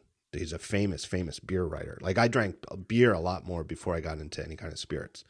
And it's just a different type of book, but Michael Jackson has like a beer book that's encyclopedic. It is, beer is, there's so many microbrews. I don't think anybody could cover them all, but I think it's probably more like thousands of beers than hundreds of beers. Yeah, no, exactly. And I share the affinity for the beer. By the way, I did find the email. I wrote this jives with data showing little cyclicality in Android purchases. Jive is a dance or an adjective for U.S. black slang. The word you want is jibe. And this is what killed me, is you had verb bracket, no objective bracket, informal, be in accord, semicolon, agree. Like it was like literally a dictionary definition. It wasn't like a offhand, this is what it means. It was like they had the nomenclature of a dictionary definition. And then like, I note this because my habit was always to use jibe with a G when I meant J. And you actually said you created a text expander snippet to fix it automatically. So, yeah, and then, that's a comment. It still kicks in every time I try to use it. I always use the wrong one. Well, as you note, confusingly enough, jibe as a verb means make insulting or mocking remarks, jeer, which is actually very close to one of the alternate meanings of jive, which is taunt or sneer at. Right. Yeah, it's very confusing. Wait, so which is the one we want when we say that it's in agreement with something? Jibe, Jibe. Your problem is you say Gibe, and I said Jive, which is like a dance. Right. Yeah, I actually, now that I think about it, I think I've finally gotten that down, and I do tend to type it right. Because if I had to guess, I would have guessed Jibe. Yep. So no, that's the word jibe. Right. That's the type of thing that you get when you're pals with me. and your ability to be a pal with you determines on whether you find that endearing or just absolutely irritating. Yeah. Also, some sad news to report. Ends up Michael Jackson, the beer hunter, died in 2007. So my condolences to his family. But his World Guide to Beer, I don't know how many beers are in there. But anyway, it's not that type of book, The Whiskey Cabinet. It's, I think he's got like I said, probably under 100. I don't know in the book. But it's, just a couple from each region and each style. It's too bad for Michael Jackson that he didn't even get a single year of his life where he was the only Michael Jackson. Oh, that's right. I guess he died first. Wow. That's really a shame. I had a little bit of that with that Jonathan Gruber economist guy. What percentage of those tweets did you retweet? Oh, only I would say maybe 10% of them. Wow. So you retweeted quite a few, and they were all hilarious. Yeah, that was a real quick on and off. It was like a week-long firestorm. And I do thank I thank the maker that the guy's name was Jonathan, not John. I don't know if he goes by John or what. And at first, when it first started breaking, there were an awful lot more John Grubers. And he's, because he's a Jonathan, he's Jon. So it is spelled differently. But that's certainly, when you are named John, you're very sensitive to the H, no H thing. But it's, let's face it, that's a very typical mistake. Like I'd say a third of the Valentines I got in elementary school were spelled Jon. A third were spelled correctly, and a third were spelled Jonh. I can totally sympathize because I'm Benjamin Thompson, and Thompson actually has like multiple spellings, like three or four. There's the P, no P, and it's so unfair because I both have a boring name and I have to spell it all the time. Like it should be one or the other. Like if you have to spell all the time, it should be because you have a really kick-ass name that no one's heard of before. Right. But no, I have to spell it all the time, and I'm just Benjamin Thompson. So. Right. So somebody who does something famous or infamous named Ben Thompson, but with no P, is not the same name as you, but you're going to get conflated anyway. Well, I do appreciate that. My nemesis on Google, when I was trying to be the top result for Ben Thompson, which I am now, was Ben Thompson Lawman, and like the top article from him is Badass of the Week.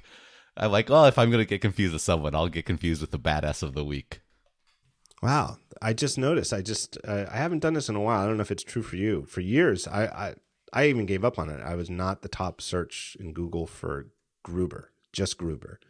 It was always Gruber Industries, the people. But this might be because, I'm not signed in. What do you get if you search Google for Gruber? I get Daring Fireball. Huh. See, I get different. I get twitter.com/Gruber. If I'm not signed in, I get Jonathan Gruber, the economist. And then Daring Fireball's next, and then John Gruber Twitter. But the other thing is because I'm in Taiwan, so there's all that stuff that affects it. I have a VPN here, but I won't sign in because I'll probably mess up my connection.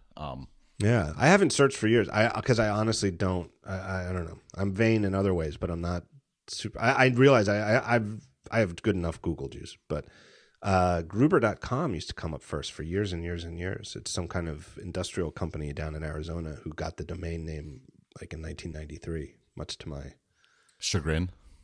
Yeah. I can't help but think, but I've never really heard anything about them. I can't help but think that there was some kind of rearranging of Google's algorithm that they used to favor search term in the .com over anything else. Oh, but for years and years and years, but Gruber.com doesn't even show up on my first page.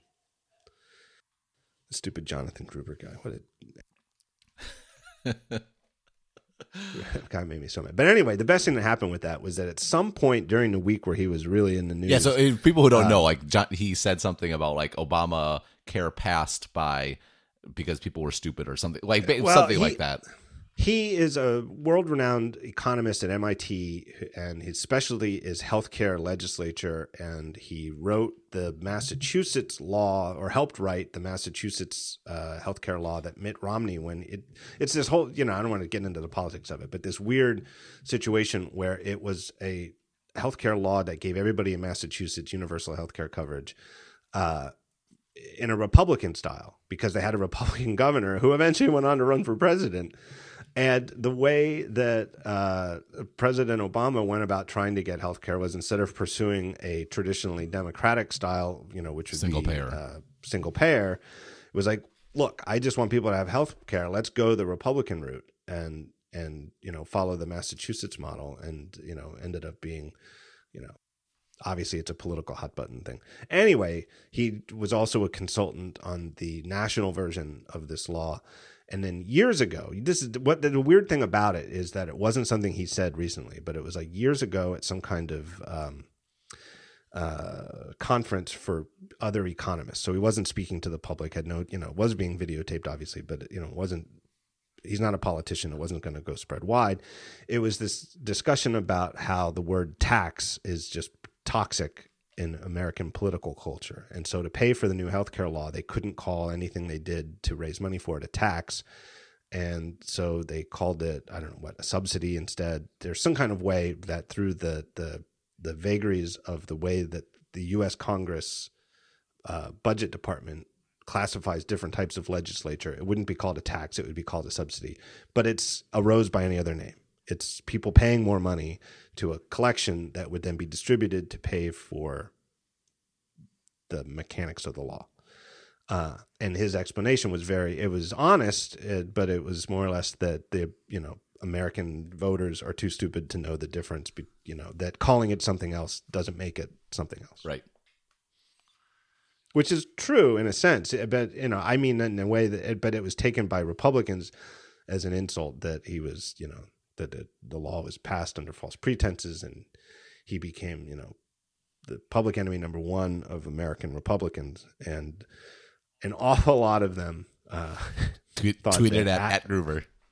At Gruber was, because they would even if they went so far as to see what at Gruber was, and then saw it was in fact somebody named John Gruber, whether it had an H or not, and he had a bunch of followers, they just assumed it was him. And so for about a week, I was inundated with vitriolic. And I think part of it is that you had to make a mistake to do that, which increased the chance that the people doing it weren't really the sharpest pencils in the case. Right.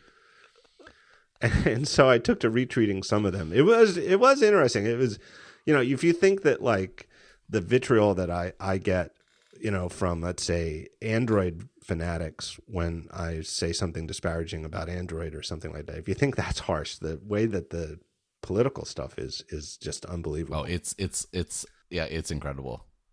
Yeah, people, I mean, just seriously saying things like, go kill yourself at Gruber. I mean, no exaggeration.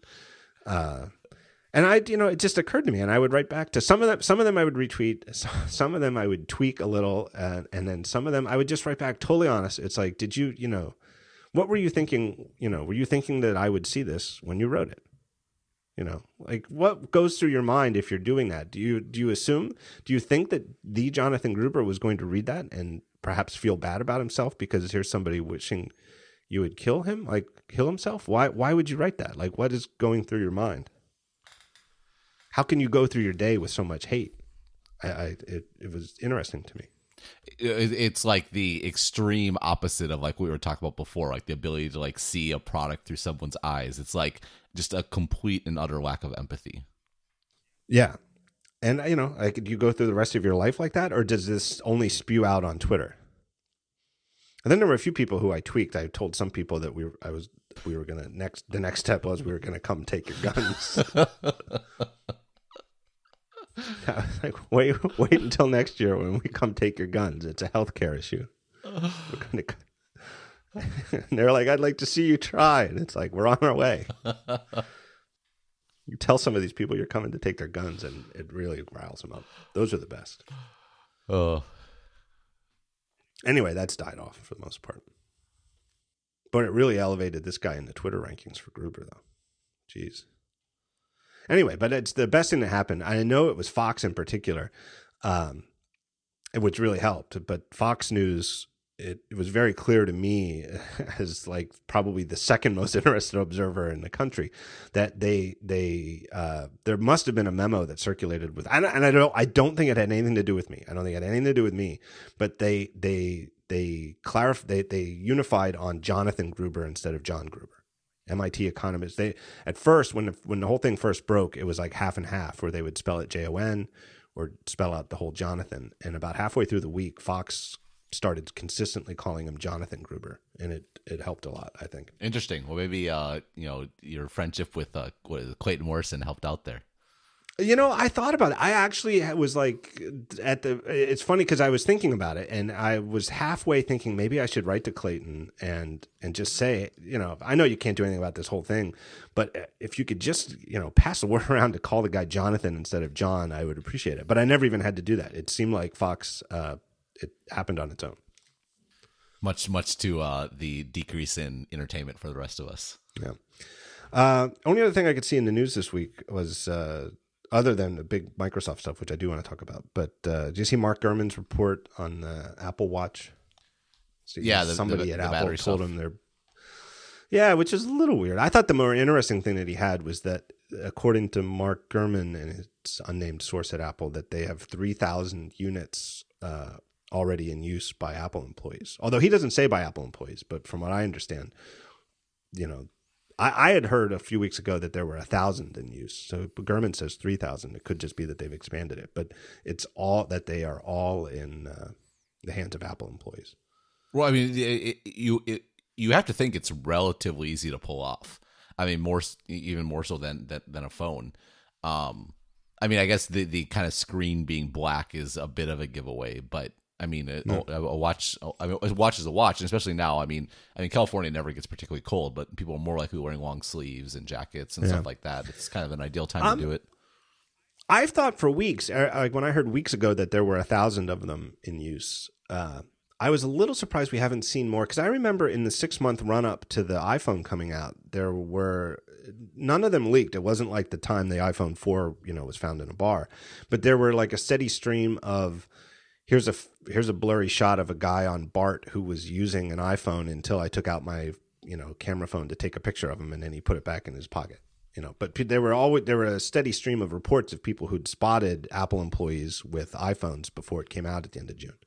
And I haven't seen a single peep of anybody saying, I saw a guy with an Apple Watch at such and such. Yeah, that's a good point. I think it's like what you said. A watch is just too. Especially if you're being even just a little bit circumspect about when you take it out when you're not at work or at home, it's really, really hard to notice that somebody's got an Apple Watch. That said, I saw someone using a smartwatch the other day, and it was super obvious he was using a smartwatch. So maybe they're just not using them in public. Maybe that's part of the instruction. Yeah, well, my understanding is the instruction is you're allowed to use it and take it, and if anybody even asks, they are allowed to say, yes, it's an Apple Watch, I work for Apple, but they're certainly not allowed to take it off, and they're not allowed to do any kind of demonstration. Yeah. And but they're allowed to say, but I'm not allowed to do a demonstration. Well, that's one of the benefits of having announced it already, is there's nothing to hide. Right, there's nothing to hide, and what you see when you're not using it is all, you'll get a much better view of it on apple.com than you will on somebody's wrist. It's interesting. I mean, I think the last time I was on, we were talking about all about the watch. And it was funny because like I have a spidey sense when you're going to invite me on the talk show. So I kind of had an idea that this week was going to be one of those weeks. The same thing with the watch thing. Probably because I had such a spastic result to that. To be clear, I asked you to be on about 30 seconds before we started recording. That's a little bit of an exaggeration, but it was funny. I swear to God, today I went to the gym. I came back and I was I don't know why I was thinking about it. I think I was listening to last week's episode while I was working out, and I was like, I think I was thinking like, I thought John was going to have me on this week, but I guess not. And then like 30 minutes later, I got a message from you. I know it's a little late, but do you have time today? No, I mean. One thing with the watch is another product I'm actually pretty intrigued about is the Amazon Echo, like the box in your room. And the reason I'm actually much more intrigued by that than I ever was by the Fire Phone. And I think people kind of just dismissed out of hand because it came on the heels of the Fire Phone. But like it sounds stupid, but the idea of just like talking to something instead of like pulling something out of your pocket and then talking to it, or with the watch just looking at your wrist instead of pulling out your phone and looking at something, like it sounds so trivial, but like convenience always wins, right? I think we might have talked about this before, but I mean it's little conveniences multiplied by all the times that they matter end up being a big deal. And it's funny. I think the Echo's gotten kind of mixed reviews, but I'm still a lot of people. There are people who do really like it, and I think it's because it's in a similar vein to what I think the watch is going to be, where it's you don't kind of realize until you use it like how it just makes life a little more frictionless, and it's the idea of it being the center is a long ways off, just for all the technical reasons more than anything. But I think it's conveniences always are easier to see backwards than forwards. Yes, yes. It's more easy to tell how much you appreciate it when it's taken away than when you first get it. Always, and it's the same way that like when you go back to an older iPhone, it makes your current iPhone feel so much faster than it felt when you first got the new iPhone. You get a new iPhone, next generation, whatever chip, you're like, wow, this is great. It's a lot faster. And if you put it down and take your year-old one or your 2-year-old one, especially like a 2-year-old one, you're like, holy shit, this is so jaggy and scroll. Coming out of college and you get your first apartment and it has a dishwasher and you're like, great, this is great. I love having a dishwasher. Well, when your dishwasher breaks and you don't have a dishwasher anymore, you're like, holy shit, how do I live without a dishwasher? Right? Yep. No, and I think that voice could be something like that. No, I agree, and I think it's one of those things where it's easy to look back and just like, but I really do think that people said like when the phone came out, it's like, well, I could do this, I can do this on the computer, or I can do this, or especially the iPad. I think you probably saw this more than anything. Like little making it just a little bit easier makes a really big difference, and I think that's a good vector to look at any new product. Like, does it make life just a little bit easier? And if it does, then that product probably has a chance.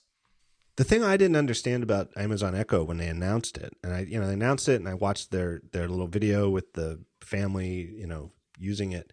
I didn't understand that it was going to be invitation only for some period of time. Dave Wiskus actually was just telling me he was thinking about getting one, but it's like you don't buy one. You can't just buy one. You go to the site and you request an invitation to buy one. Yeah. So I actually just and the other thing is my request just got granted, and it said it's going to ship in 3 to 4 months or something like that. I suspect like they just got burned so badly by the phone that they got way too conservative, like they overcorrected, and it's really hard to ramp something. And if you kind of started out with the assumption we're going to sell 100,000 units and you get 1 million orders, like it's not just that you're behind in filling that 1 million orders, but that being behind kind of compounds. Yeah. So it's interesting though. I do think that, like you said, there is something, and this is, this is sort of closest to the HAL style interface of 2001, right? Where what was the interface with HAL on the Discovery? It was, you just talk to HAL. There was no button to push. There was nothing. You didn't have to go over and push a button to start talking to him. You just talk to him because he was always listening. No, yeah, that's the thing. It's so when you look at any new product, you have to think it's so easy to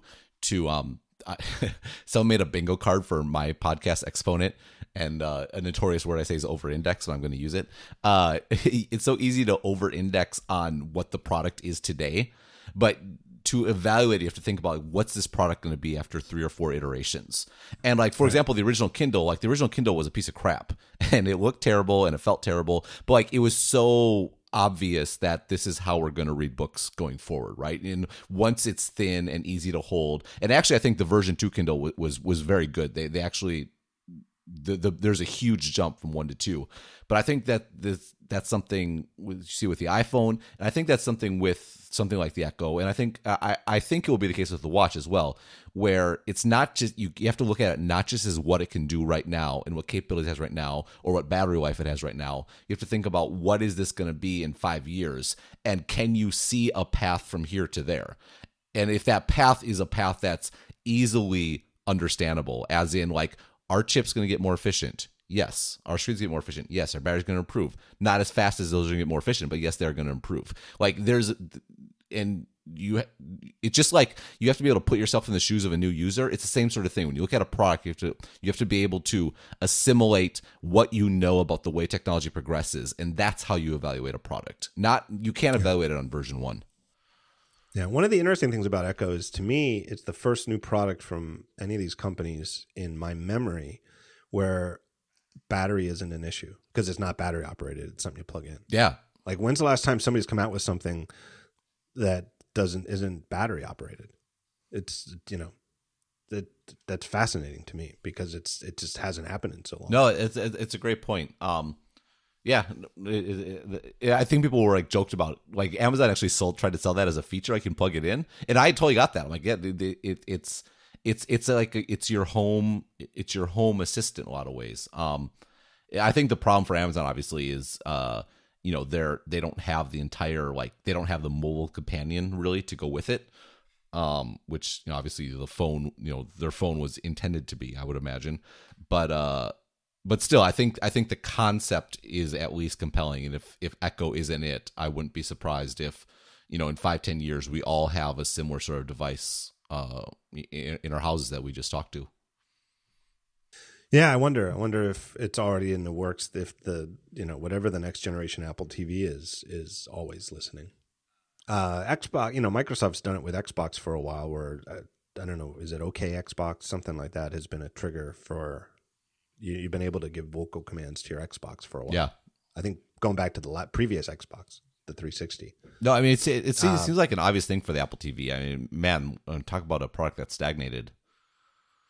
Yeah, well, yeah, I think that's basically, I don't know if they've missed a deadline, and something has slipped or what, but there's clearly something new is coming. I mean, at this point, I would say I probably would have bet on something, a year ago. If we had talked a year ago, I probably would have bet on some kind of new Apple TV at the end of 2014. So at this point, I would call it overdue. And I kind of expect to see, or more.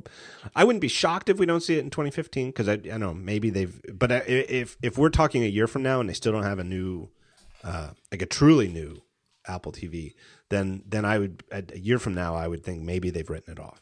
Maybe they've, abandoned it. Yeah, because I thought it was going to come in 2013. So like, that's what I meant by stagnating. Like stagnating as in, like the Mac Pro stagnated. Right. Like, so yeah, either it's dying or it's because there's a wholesale kind of like refresh coming. They're waiting on something, either some kind of hardware or software that they need to make the one they want to make, and it's not ready yet. I don't think they're giving up on it though, because I think that HomeKit is important, even though we haven't heard a ton about it, and Apple TV is pretty important to HomeKit. So yeah. I don't think they would do that if it was something they were giving up on. Yeah, and at the very least, even in an Apple TV-less world, you need something in your house always plugged in to make HomeKit really sing, and so why not just make it a thing you put in your TV since everybody has a TV?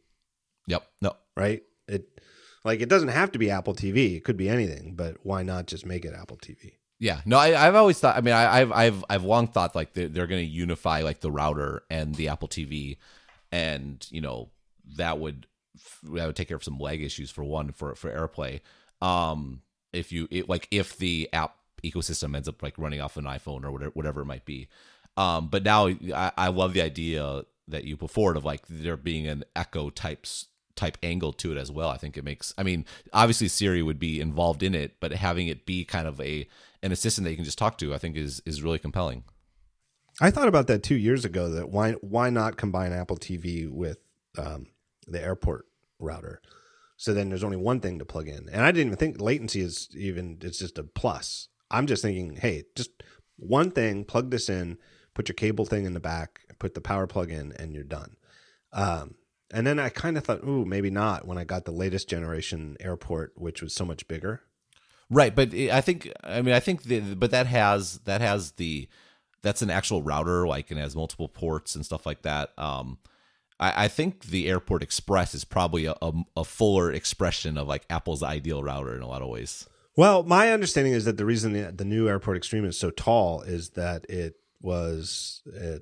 and who knows how long it was in the works, with Steve Jobs being gone, but it was just purely engineering, that having antennas that are up, bigger antennas that are up, just is a big part of why it gets better reception through your house.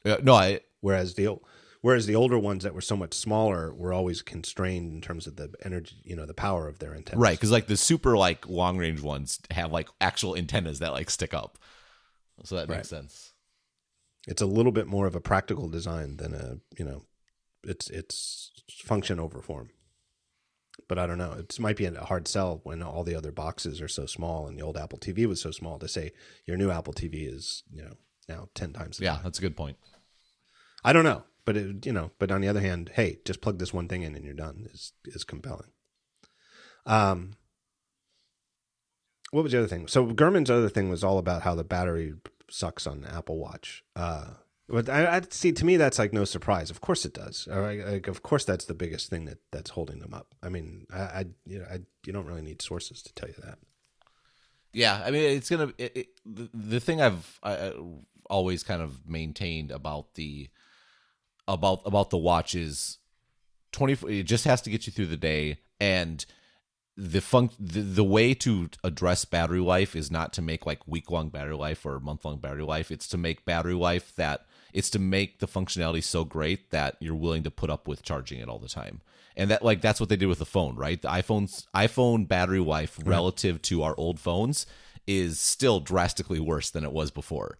But we don't care about that because the functionality is so superior that we put up with charging it. Like, it's assumed that we're going to carry. Like, you go around, like you can go to any shopping mall here, and there's lockers when you walk in the door where you can pay to plug in your phone, and you can go shopping and come back at your phone and it'll be charged. Like, that's, if you kind of think about it, that's kind of crazy, but it's not crazy anymore because that's, of course, why wouldn't you? No one's going to give up functionality to get better battery life today. That's just the way it is. Right. Every time an airport is a new terminal is added or a terminal is refurbished, it's always, a huge factor is, getting power outlets to more people. Yeah. It's so frustrating to go to an airport with no power outlets. And then people are like huddled around like whatever outlets are there. It is like, it's, nobody had the idea, but it's a dystopian science fiction future come to life where, everybody waits around sucking up power. Yeah. Like there's like rows of seats and no one's sitting there. Everyone's sitting on the floor on like the one pillar that has like outlets with it. Right. It's interesting because eventually that'll happen though. Cause you remember, and I know Jason Snell has written about this lately, where clearly Apple has these target numbers in mind, like X number of hours for an iPhone and 10 hours of battery life for an iPad. And they stick to them. And with the iPad in particular, like, it's been dead solid every single iPad. And they have that number in their head, and then they just keep making the devices as thin as they possibly can while hitting that number. And it's every single year when iPhones come out or every other year when a new generation comes out and it's so much thinner, there's a decent chunk of people who have, personally have different sets of priorities who say, why couldn't they just make it as thick as the last one, which was plenty thin, and just give me more battery life? But eventually that's going to happen because it happened with laptops, MacBooks, PowerBooks, whatever you want to call them, got like 3 to 4 hours of battery life year after year after year after year after year. And then all of a sudden, boom, you know, it shot up to 7, 8, 9 hours of battery life. And eventually that'll happen with phones. Like eventually we'll have an iPhone that instead of getting thinner, instead gives you like, you go 2 or 3 days without plugging it in. Yeah, well, I mean, I obviously I'm not the right person to measure this because I work from home. But the iPhone 6, my favorite feature, even more than having a larger screen, is that I never worry about battery life anymore. Again, like I probably haven't plugged in more than most people, and I've heard from people that it's still not good enough. But for me anyway, like it's crossed that line compared to the 5S, which if I was always worried about it. Yeah, no, I've going to Disney World is a good test for me because it used to I'd need my Mophie to get through a day, and I don't anymore. Yep. Or any kind of travel day, any kind of day where I'm in an airport and going somewhere and doing all of my computing from the phone. Always used to need a Mophie, and I don't generally anymore. The other thing is Gurman's reporting 2.5 to 4 hours of active application use. That seems pretty good to me. I think that's all. It's interesting because I'm sure that those, he's got great sources and I'm sure they're real numbers, but I feel like it's hard to think about that as a user because from a user's perspective, you're not going to think about stuff like that. And in particular, the other one he called out, I agree. I think that's actually pretty good, considering how I think we'll be using these things. The other one was the time telling. And the time telling, as I understand it, and I've heard from people, is so the watch is off most of the time, or the face is off most of the time. And it has to be because it's, we don't know yet whether it's OLED or LCD. I think it might be some kind of OLED, though, because they're using black as the background instead of white. But regardless, any kind of color screen like that, whatever the technology is, the biggest power sink that you're going to have on the device. So it's off most of the time.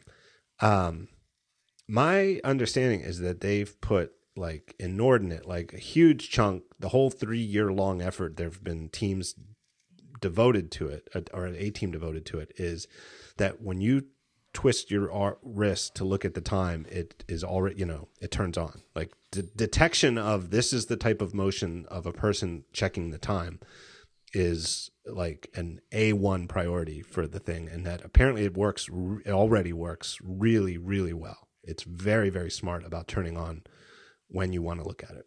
But then when you turn your wrist back, it goes off again. So it's I forget how long it said. It was like 3 hours. Like the watch lasts 3 hours of continuous telling the time or something like that. Yeah. The only thing with the only thing with that is I think this is the one thing that really kind of detracts from the watch as fashion accessory thing, because the face of a watch is super important to its being a fashion accessory. Like they can have beautiful bands, they can have a beautiful case, but if it's just a black box, it's that is an area where, I mean, if they were ever to get to a point where they could actually have those watch faces on all the time, like I think that would be a big deal. Just from I mean, if they could do it, they would, but they can't. We're bloggers sitting in our pajamas podcasting. I don't think we're fashion experts, but I do think that will be, when and if they can get to that point, I think that will be a big deal. Right, but it's definitely in this, Apple clearly is going way more as this is a watch, and we're going right up against any watch brand you want than anybody else in the smartwatch game. But clearly one of the areas where they just can't compete is the fact, like you said, that the face is black, and whatever choice you make in terms of which style of the many that they offer for your watch style has no bearing on what other people see when they see it on your wrist. Right. The guy across from you in the aisle on the train who's not moving his wrist or checking the time, all you see is that he has an Apple Watch. You have no idea what face is on. That said, and that's definitely a factor. There's no getting around. What's interesting is, at least for at the beginning, before they are, obviously Apple would like them to be as widespread as phones. But if you think back when the iPhone first came out, like it was it said something that you had an iPhone. And it was obvious that you had one, and there weren't very many people that had one. And so it's almost like it's not that big a deal at the beginning, because just seeing that black square will be meaningful enough. Right. Whereas once and ideally once they get to the point, if they're successful and they become ubiquitous, that by that point their power management will also be to the point where they can be fully customized and on all the time and fully fulfill that kind of like personalized fashion angle. Yeah. Yeah, I read it not so much as how much it can tell the time, but how long the screen can be on. So if it can be on for 3 hours, that sounds pretty good, because it doesn't seem to me like you would. It doesn't seem like how could you spend more than 3 hours looking at the little thing on. Right, exactly. I mean, if you're gonna be interacting with it that long, you might as well take out your phone. Right. 3,000 users. So I wonder if that's right. Seems like a lot, but again, a lot for it not to have leaked. But on the other hand, maybe it's a lot easier to conceal. It'll be interesting. It's soon. Yeah. Yeah. What do you think about that? Gurman said that that it's still on pace to ship at the end of March. It seems reasonable. I suspect they were shooting for February. Just maybe for the Chinese market, like Chinese New Year super late this year. People get cash for Chinese New Year. So it fits with let's shoot for this. Well, we didn't quite make it, but it's still early in the year. I don't think I would, of course, Mark Gurman is number one at pointing out that Tim Cook said there'd be products released throughout 2014, and they didn't release anything until the second half of the year. But that said, I think that he wouldn't drop a date lightly. Right. Yeah, I don't know. I still think March is. I'll be impressed if it ships by March, because I don't know. My impression from the few people I secondhand, no firsthand information from anybody who's wearing one, but secondhand information who know people who are wearing them, is that they're still buggy enough and have poor enough battery life that March would be an achievement. Because if it's too buggy and the battery life is too bad, it's not going to come out in March. They have the wiggle room to push it until April or May or even June. Like June will give, people will roll their eyes because that's about as late as early 2015 can be. But they have that wiggle room. Right. And in first impressions will matter. Right. It would be better to have people complaining that June is pretty damn late for early to that, quote unquote, early 2015 than to ship it in March just to hit the first quarter and, have it be riddled with bugs. Yep. Or not make it through the day. What was the other thing? I made a note here when you were talking about it. Can't talk about the Fire Phone without talking about Austin Carr's. It's not new. I guess it was sometime in the last month, his Fast Company piece on the making of the Fire Phone. Surely you read it. I was quoted in it. Yeah, that's right. I remember that. That's actually one of the things that I was like, "Ooh, I should get Ben on the show this week." I actually remember that. It was I thought it was a tremendous piece of reporting. Oh yeah, I mean, he talked to a lot of people, and got a lot of inside people at Lab 126. That it was definitely very compelling. And if you haven't read it, you should. I'll link it in the show notes. I actually want to link it on Daring. It'll be linked on Daring Fireball in between us recording and the show airing. But I'll put it in the show notes too. But it's just a tremendous piece of reporting and rather scathing. It's interesting because he talked about like Amazon not being focused, and that's a common critique that any Apple fan will have about Amazon. But actually, when I told him this when I talked to him, Amazon's not that kind of company. Like Amazon is in many respects the anti-Apple, or the bizarro Apple. And like the way the company works internally is it's a lot of companies. Some of them are mature companies that throw off cash, and some of them are startups that devour cash. And because they're all under one roof, that money can be funneled from the ones throwing off money to the ones that need it. And so there are lots of groups that kind of start. And so you go to Amazon.com and it's like one website, but actually like there's the clothing section and there's the car section. And like all these are within Amazon, completely separate groups. And they have their own procurement managers, they have their own marketing managers, they have their own their own P&Ls. It's like it's the exact opposite structure from the way Apple is set up, and it's meant to almost be like a self incubator in a lot of ways. And so from that perspective, to say that Amazon's doing this, like the phone can fit in that. And actually almost if you look at it this way, and that if you accept that this is the way Amazon is and that's the way they're going to operate, my critique of the phone and what I took away from that reporting is that Jeff Bezos in particular was too focused on the phone.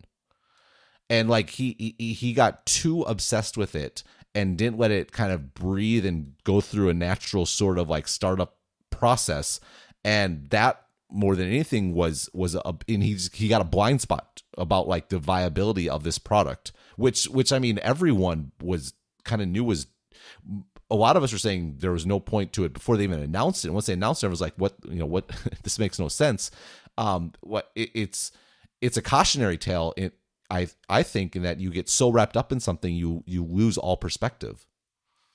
Yeah, well, that gets back to my argument earlier in the show with Forstall and the ability to look at it like an interface and say, you know what, we put a lot of effort in this, but this is crap. We need to scrap this, right? You get too close to it and you lose. Yeah, to me, it's the same type of thing that I can see how it happened, because I know that's just human nature. But I mean, the gist of it, the big point of it is that all this emphasis, and it came from Bezos directly, was on this 3D, whatever they call it, the camera sensors on the front to make a fake 3D interface that you don't need glasses for on the screen.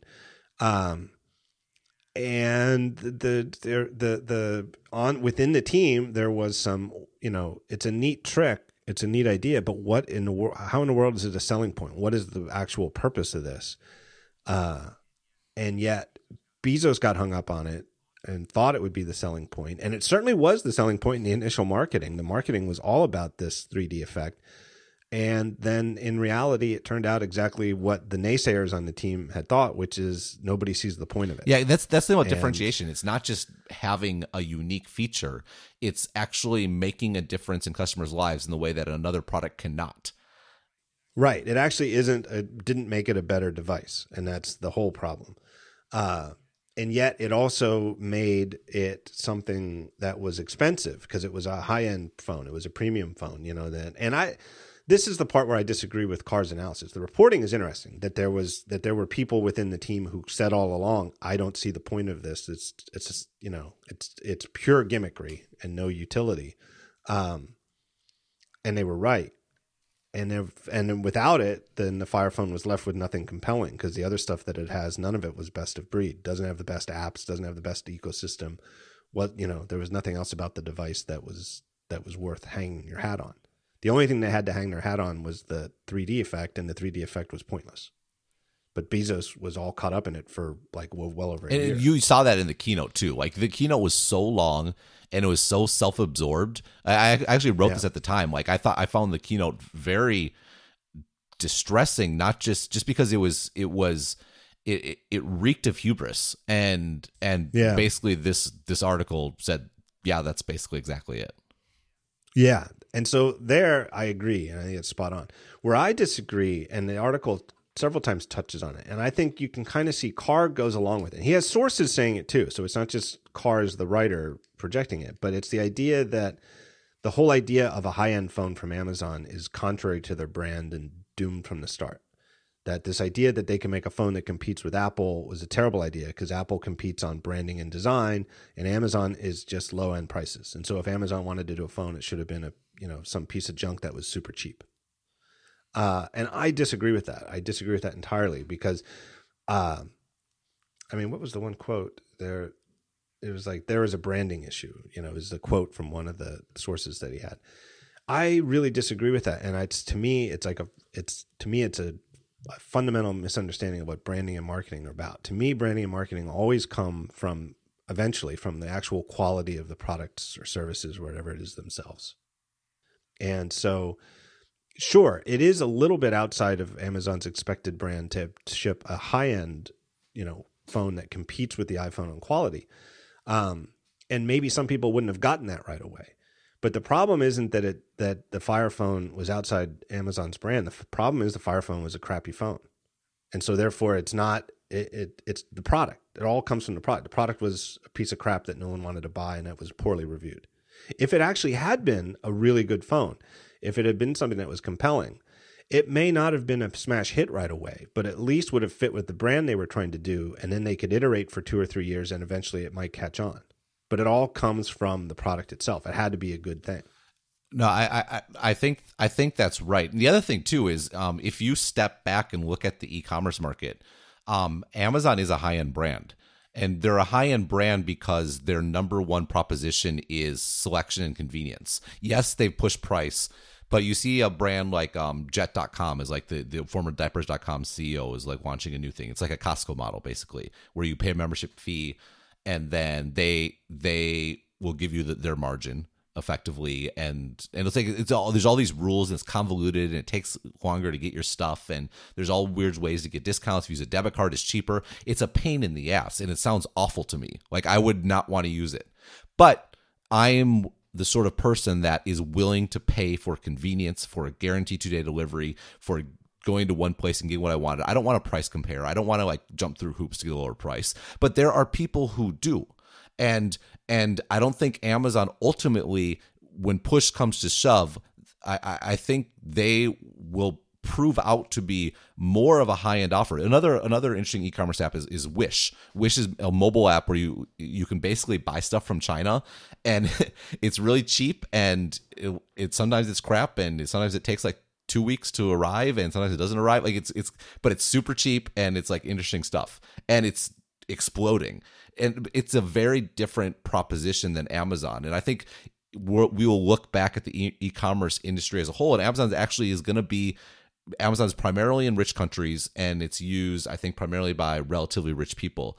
And so not only are you right that the phone was crap and that was the biggest problem, and if they made a good phone, it would accrue to their brand, but I actually think the characterization of their brand was wrong as well.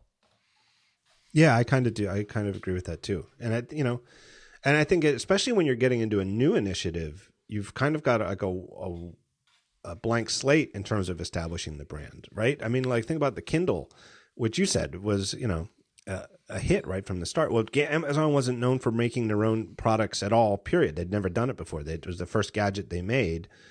And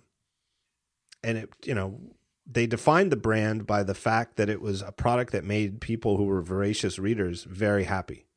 Right? It's the Kindle, at least as an e-reader, is I think a very well perceived brand, and is sits atop the e-reader market. I mean, and I have all sorts of little niggling complaints about the design of the devices. God Almighty, I would love to see Amazon poach some Apple engineers and let them have at the Kindle e-ink hardware for a year or two. But overall, it's I admit that all my complaints are more or less niggling, and that the basic gist of it's this magic box that you can just read and read and read and read forever. And when you get to the end of the book, you're 15 seconds away from putting another book on it. It all just worked. And the brand for the Kindle, it didn't really matter what Amazon's brand was before. The brand for Kindle was defined by the experience of using a Kindle, and that's why it's a good brand. And if the phone had actually been compelling in some kind of profound way, then the Fire Phone would have had a good brand. No. And again, it might take years for it to really catch on. Traction is a weird thing, but I really don't think that that the brand is defined by the products. It's not the other way around.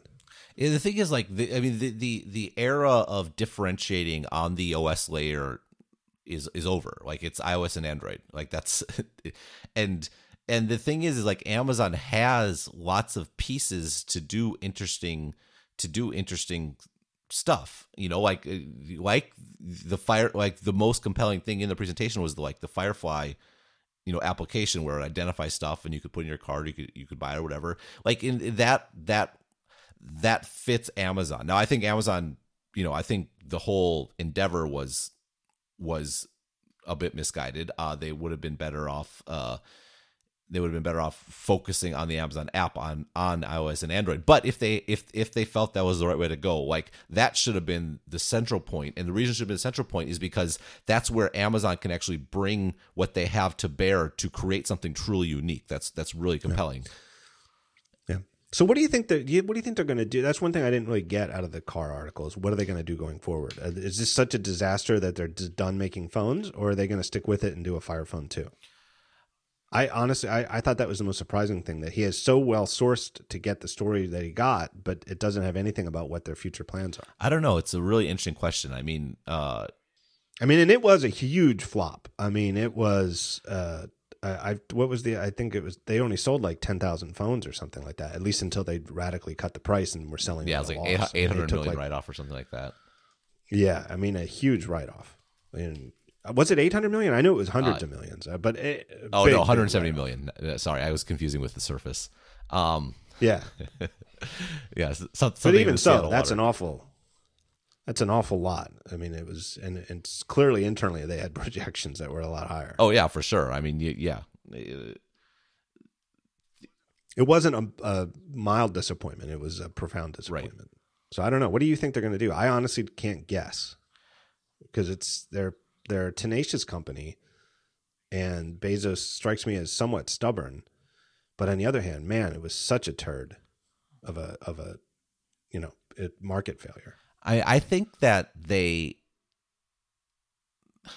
I like I said, I think that trying to really build out a third platform is a bad idea. And it's really a second and a half platform. Right, but I don't know. It doesn't make it any easier, right? It's like there's Windows Phone, which is trying to be a third platform, and it's all new UI, all new APIs, even a different programming language.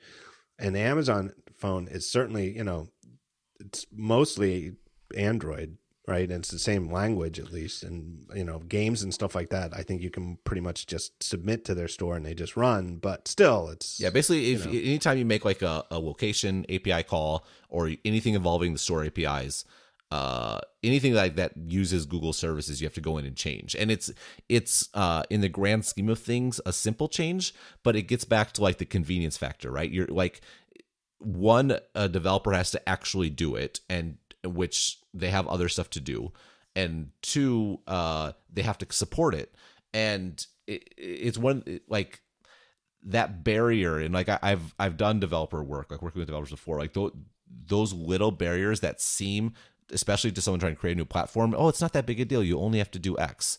It is a big deal, and it's a lot bigger deal than you appreciate, and it's a bigger deal not just for the big guys that you talk to, but for the long tail of developers that that are out there. And the other thing too is that strategically, that's exactly where Google has sort of shored up and protected, and not to get political, but closed Android, is by putting more and more stuff in the Google services library, and less than, and actually taking stuff out of the Android, and the part that's called Android is open, and the part that's Google services is completely closed.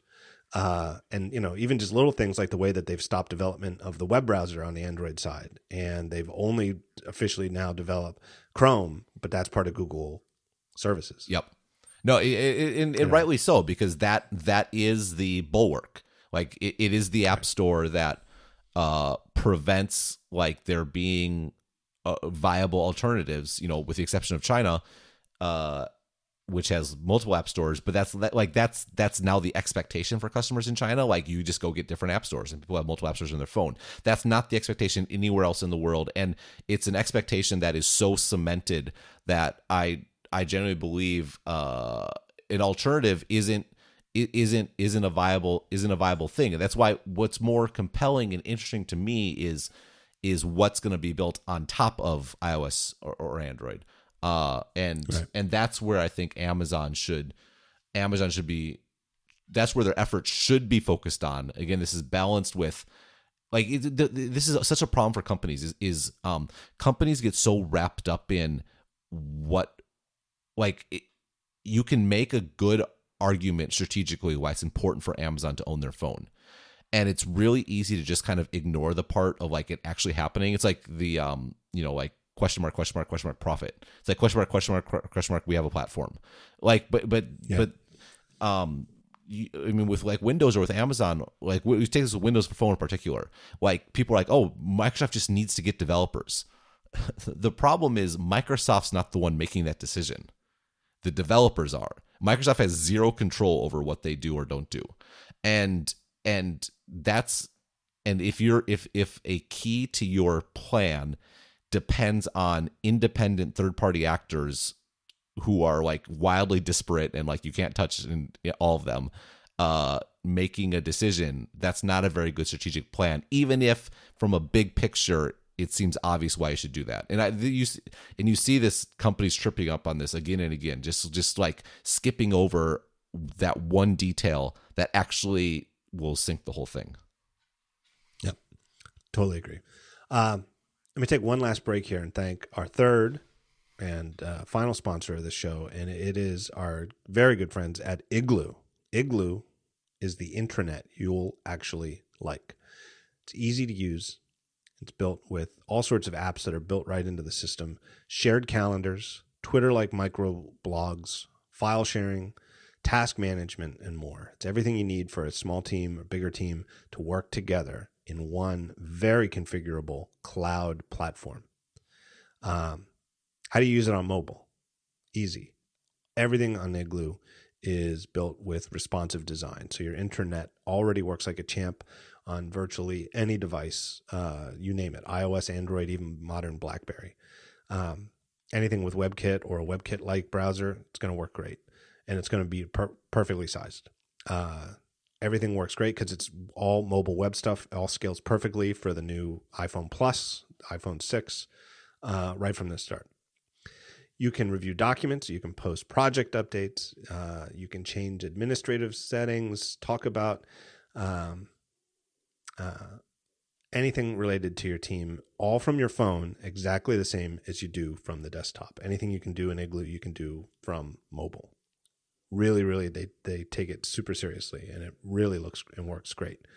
Their file preview engine is fully HTML5 compatible, so anything that you can look at in the regular version of Igloo will render perfectly on your device.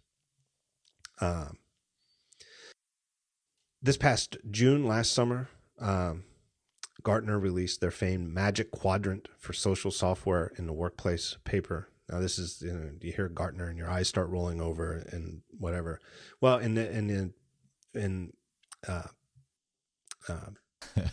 Enterprise market? Enterprise. I'm so far out of it, I couldn't even think of it. In the enterprise market, Gartner is a big deal. This is the thing that Gartner puts out for the enterprise, where they just rate all the different types of intranets that are out there. And for the 6th consecutive year, Igloo, tiny little Igloo, the upstart, is listed right there along giants like Microsoft, IBM, Google, VMware, Salesforce, SAP, right up with those guys. And in a report that values the size of the vendor, in Gartner's terms, that's called viability, Igloo is praised for their responsiveness and customer support. You call Igloo and you need help, guess what? You get Igloo and you get help. Here's right from the Gartner report. Feedback from Igloo's reference customers was consistently positive. They praised the product's quick deployment, configuration, and customization flexibility with self-service options for non-technical users, control over branding, and information organization and ease of use. They also praised the responsiveness of Igloo as an organization. In other words, translated to plain English, what Gartner is saying is what I've been saying on these sponsorships for a while is all true. It's easy to use. You don't have to be a technical expert. You can configure it yourself and set it up just the way you need it for your team to use. And same as always, this is the most amazing part about Igloo. Here's the thing. It sounds good to you, and you think, well, what do you got to do? Easy. Just go there, sign up, and for up to 10 people, it's just totally free. So if you have a team that's like 10 people or under, you can just use Igloo for free in perpetuity and not worry about it. If you have a bigger team, you can put 10 people together to try it out and see if it meets your needs before you pay a nickel, before you give them a credit card or anything like that. All you do is go there, sign up, and start using it and see for yourself. So here's the special URL. It's got a code, so they'll know you came from the show. It's igloosoftware.com/thetalkshow. igloosoftware.com/thetalkshow. If you've got a team and you have you're not happy with the way you guys are collaborating, check out Igloo. It is really, really good stuff. My thanks to them. So last but not least, big week for Microsoft. Yeah, definitely. So they had a big event up in Redmond. I guess it was ostensibly just for Windows 10, but Windows 10 was really just part of it. Well, I think that's it's a shame, I think, because everyone is talking about this Project HoloLens, and no one is talking about what the event was supposed to be about, which is one, problematic, and two, it's particularly problematic because I thought the part that the event was actually about was actually pretty compelling. Yeah, I thought so too. I watched live. I didn't catch the whole thing, but I watched most of it. I watched close to 2 hours of it. I forget. I missed a little bit at the beginning of the Windows 10. But I had the exact same thought. I was like watching the Windows 10 stuff, and I was like, I'm pretty impressed. This is pretty intriguing. I like where they're going with this one operating system thing. And, the demos were good. And it was funny because Microsoft, I think, is notorious for having demos fail during events. They all worked. And they promised, look, this stuff is all early. There's going to be a lot of bugs in these demos. And I thought every demo was seamless, which was funny because they warned that they were going to be buggy and they weren't. And then I thought it was wrapped up. I was like, that was a hell of an event. And then it just kept going. And I was like, wow, I can't believe they're mixing these things together. And on the other hand, I see how somebody else would say, well, doesn't Apple do the same thing where they announce these two phones and they're a big deal and, flagship products of the company. And then at the same event, they did Apple Pay and Apple Watch, and released the preview of this device, which isn't coming out yet, which is exactly, the HoloLens isn't coming out yet. But there's something about it that to me was less well proportioned in Microsoft's event, where HoloLens distracted heavily from everything. Well, it's funny. When last time I was on, we talked about the fact that the iPhone never kind of got its day in the sun. Yeah. Well, I think. Well, in broad terms, I think one factor of that is that the iPhone 6 and iPhone 6 Plus. I think, by all accounts, and it's next week where we're going to get Apple's quarterly finances, and everybody's expecting to be gangbusters. And I think they're going to exceed expectations. I think so too. All the evidence we can see and the cues we can get, is that everything everybody thought is true, that they were selling well in the U.S. They're selling particularly well in Asian markets where larger size phones. There's still waits for the large one. And the other thing too is you're seeing, especially in Asian markets, like right off the bat, people talking about like the proportion of the 6 to the 6 Plus. That proportion is changing as the 6 Plus gets supply. So I think, which means that the average selling price is going to be higher. Like, yeah, it's going to be crazy. Yep. A lot higher because it's $100 higher at each pricing tier, and it's $100 higher at the starting price. So anything about demand, anything that shows positive demand for the 6 Plus in particular is huge for Apple in terms of average selling price. I honestly wouldn't be surprised if average selling price year over year is significantly higher, which I don't think it's ever happened before. I think it's always gone down. No, it always pops on the launch quarter because well, that's why I'm saying year over year. Oh yeah, exactly. No, I agree. Right? It's and Apple has held average selling prices high compared to the rest of the smartphone industry. Obviously, that's an extraordinary. They're an exception in that regard, but it still has slowly trickled down since the original iPhone. In a way that's not worrisome for the company. It's probably actually been a positive sign that they've kept them as high as they had and kept the trickle low. But I think there's a serious chance that the existence of the 6 Plus will actually raise the average selling price year over year. Only the launch. I fully expect that to be the case. I agree. And like you said, I think that there's still supply constraint on them. I think that they're selling them. They can't make them fast enough to meet demand yet. But the story of the two phones, again, they're super important. I think they're super successful, like profoundly successful. Maybe the most successful launch year of iPhone to date. Not just in fact of record-breaking numbers, but just exceeding expectations. But they weren't hard to explain. It was like that. The event. It's like the iPhone, but it's bigger. Yeah, and and what was like what did Schiller demonstrate? Well, he talked about a lot of the photography stuff that they've done that's new. It's a better camera than it was before. Not really that hard to explain. It's a better camera than ever, and they're bigger phones and they're thin and they get amazing battery life. And that's it. I mean, it was not a hard thing to explain because it's truly just an iteration over what they've done before, and they made it bigger. Whereas Windows 10 compared to everything else is it demanded a story. It's a new thing. This whole strategy of one OS that runs on everything from phones to small tablets to big tablets to hybrids to desktops is all new. And the way that they're sort of have this one OS but different interfaces that are suited to the different size devices demanded demos and attention, and is it's the whole story of Microsoft for the rest of the year. And it's a lot to, I think, brush that aside with a prototype pie in the sky thing, no matter how cool it's not. It's even more profound than that. Like Microsoft, like they can't take for granted Windows on the PC. Like it is under real threat, I believe, not just from the Mac, which is growing remarkably, but also from Chromebooks.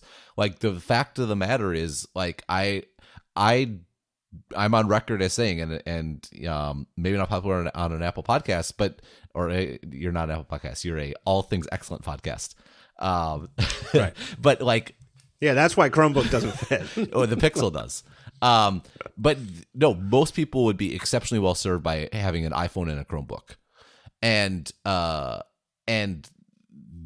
lot of Windows, especially in the consumer market, is arguably due to inertia. But when it comes to the enterprise space, like the enterprise and businesses, that's the core of Microsoft. I mean, you think that consumers hated Windows 8 or that reviewers hated Windows 8 or that MG Siegler hated Windows 8. Like the enterprise hated Windows 8 times 100 because I mean, there was actually under the surface, there's a lot of good stuff on Windows 8 for administrating it and security and all that sort of stuff. But the last thing any sort of administrator wants to deal with is having to teach people how to use their computer, right? Like that's awful. And that's what Windows 8 kind of brought them. And so Microsoft, like, there's nothing more important to Windows. I don't think it's more important to Microsoft because I don't think Windows should be the most important. We can get to that later. But there's nothing more important to Windows than like laying out, like, we've come to our senses. Like, this is, you can depend on us. We're sorry about that. This is something you can see and believe in, and that message needs to get out and it needs to be pushed out. Do you think it's fair to describe it as stop the bleeding? Yeah, absolutely. I mean, well, I agree. 8.1 was stop the bleeding, arguably, but that was more of a a battlefield, like what's the thing where you wrap around your arm and like it stanches the blood flow. Yeah, I know what you mean. Turquoise or tourniquet. Tourniquet. We're demonstrating our bad pronunciation tourniquet. Yeah, I agree. And this is their way of saying, look, here's something that's new that we've been working on and that it's different and that we're proud to say we think you're going to like it. Here's us saying, here's our vision for the future, and we think it goes along with what you want to hear from us. No, I totally agree with that. I even with the Chromebook front, my familiarity with Chromebooks is through my son, and they have a lot of them at most of the computing devices at his school that he gets to use are Chromebooks. I mean, there's a mix. There's some MacBooks there too, but they don't get to touch them much, and there's some iPads, but it's mostly when the kids do stuff on a computer, it's on Chromebooks. And it's interesting to me because he complains about them, and it's not, again, I've said this before many times, it's, if anything, he likes to tweak me, not please me. So he's not like pro Apple because his dad writes about Apple. If anything, he would love to complain about Apple, just to get under my skin. He complains about the Chromebooks because he just says they're pieces of junk. I think they're all Samsungs. Just flimsy. That he complains about the keys, and he says all his friends do too. They all complain. They all want them replaced with MacBooks. And I thought it was interesting though. And then a couple of weeks ago, he said they had a big thing where they all got called together, and like the lower school or middle school, I guess he's in middle school now, the middle school principal called them together, and that one of the other fifth grade classes trashed a bunch of the Chromebooks, like, just the way that fifth grade boys, probably the boys, let's face it. And I was like, and I said to him, I said, you know what? That's why they make you guys use a piece of crap Chromebooks instead of MacBooks, because you guys are rough with them. You know, you don't treat them like you would your own. You treat them like, you know, school property. But it made me think, just in large sum, there's a market for computers that an institution chooses for you for other reasons, and that may not be what you would want to use yourself. And that Microsoft owned that market, owned it 100%. They had like 100% of that market of stuff that an institution of any kind, whether it's a business, a corporation like a Fortune 500, or a middle school or something like that. And Chromebooks are absolutely eating into that. And it informs everything else because, you know, what do they do on a Chromebook? Well, they certainly don't use Microsoft Word, right? I mean, when they're typing stuff, it's in Google Docs, you know, and so everything that falls out of that, of them not buying, if they're going to buy kids a bunch of piece of crap notebooks that can be used as beaters, them being Chromebooks instead of being Windows machines, has all sorts of repercussions other than just the licensing fee for Windows that they're not getting off the sale. Yeah, well, they don't get used to Office. I mean, the reality is most people don't need Office, but once you're used to it, you're used to it, and that's super powerful. And yeah, and Microsoft shouldn't take it for granted. It's just one, you know, schools is just one. I know, but you know, there's no doubt in my mind though, the Chromebooks are a huge thing in education. No. Yeah, no. I mean, the numbers reflect that. Yeah, the Chromebook thing is frustrating because like I actually genuinely like using it. Like if your stuff is actually all in the cloud, it's a delight to use in the way like an iPad is delightful to use, in that like there's no cruft, right? There's no dealing with updates or like stuff popping up, or like, you know, like when you deal with OS 10 or Windows or anything, there's just so much stuff that came before that's still hanging around for various reasons. Whereas with a Chromebook, it's just so it's an appliance. It's, you turn it on and you type stuff in it and then you put it away. And that's why I like it. I don't like it because it's cheap. I like it because it's so simple. And that's why I love the Pixel, because the Pixel, like, I'm paying for phenomenal hardware. Like the Pixel is like, I can't speak highly enough of it. The keyboard, trackpad, screen, all Apple quality. If I'd put the keyboard above Apple actually. But the problem is most people buy Chromebooks because they're cheap, so there's no market for it, which makes me very sad. Yeah, I wonder how many Pixels they probably sold. Not very many. I bet that's another one that's sold in the. I'm tempted to pull a U in the Apple extended keyboard. Like I want to buy up a couple of them so I could keep. I write like my daily updates, you know, which are more referential to current events, and like I'm winking a lot. I'll do those. I mostly write those on my Mac and multiple screens, stuff like that. But like my big articles where they're more like, for lack of a better word, like thought pieces, or like where I'm trying to articulate an argument, I almost always write that on. Those are almost all written on the Pixel, and just because I love the environment, right? There's nothing else going on, and it's a great typing environment, and the screen, gorgeous screen, and like you can just like get lost in your document. And so I still use it like at least weekly, if not more. Yeah, I don't think it's any coincidence that, I mean, there's that whole rise of, you know, like single window user mode and text editors that are, you know, like Byword and other ones that are meant to be distraction free and run, you know, as a single window. But I think in general, no matter what app you use, even if you don't use a single window user mode or any kind of thing that's designed to be distraction free, writing on a laptop is just inherently more distraction free than writing at a desktop with a big window, you know, where you can see much more. Totally. It just feels more focused. There's no question. You just hear from people who write anything, you know, from novelists to journalists, you know, the biggest form to the quickest and shortest form. You know, they just live and die by their laptops. No, totally. So the thing with Windows though is what I was most impressed by was actually at the very, very beginning, the part that you missed, where they basically articulated the idea that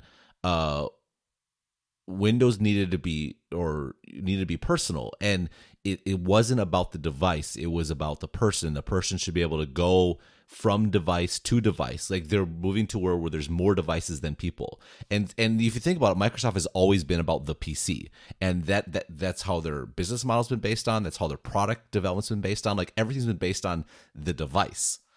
But the world today is you have to focus on the person.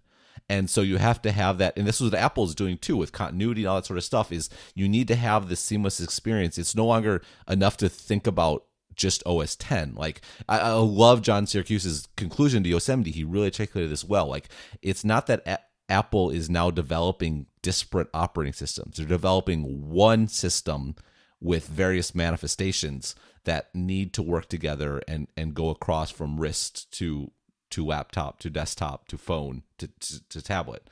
And Microsoft articulated this as well. And it's a bigger deal for Microsoft because Apple sells the actual hardware. So this new world fits their business model. It's actually even better for Apple because they can sell that many more devices. For Microsoft, this is a big shift because it entails a change in everything that they do and the way their companies put together and the way they make money. And to hear them articulate it so clearly and succinctly was really encouraging.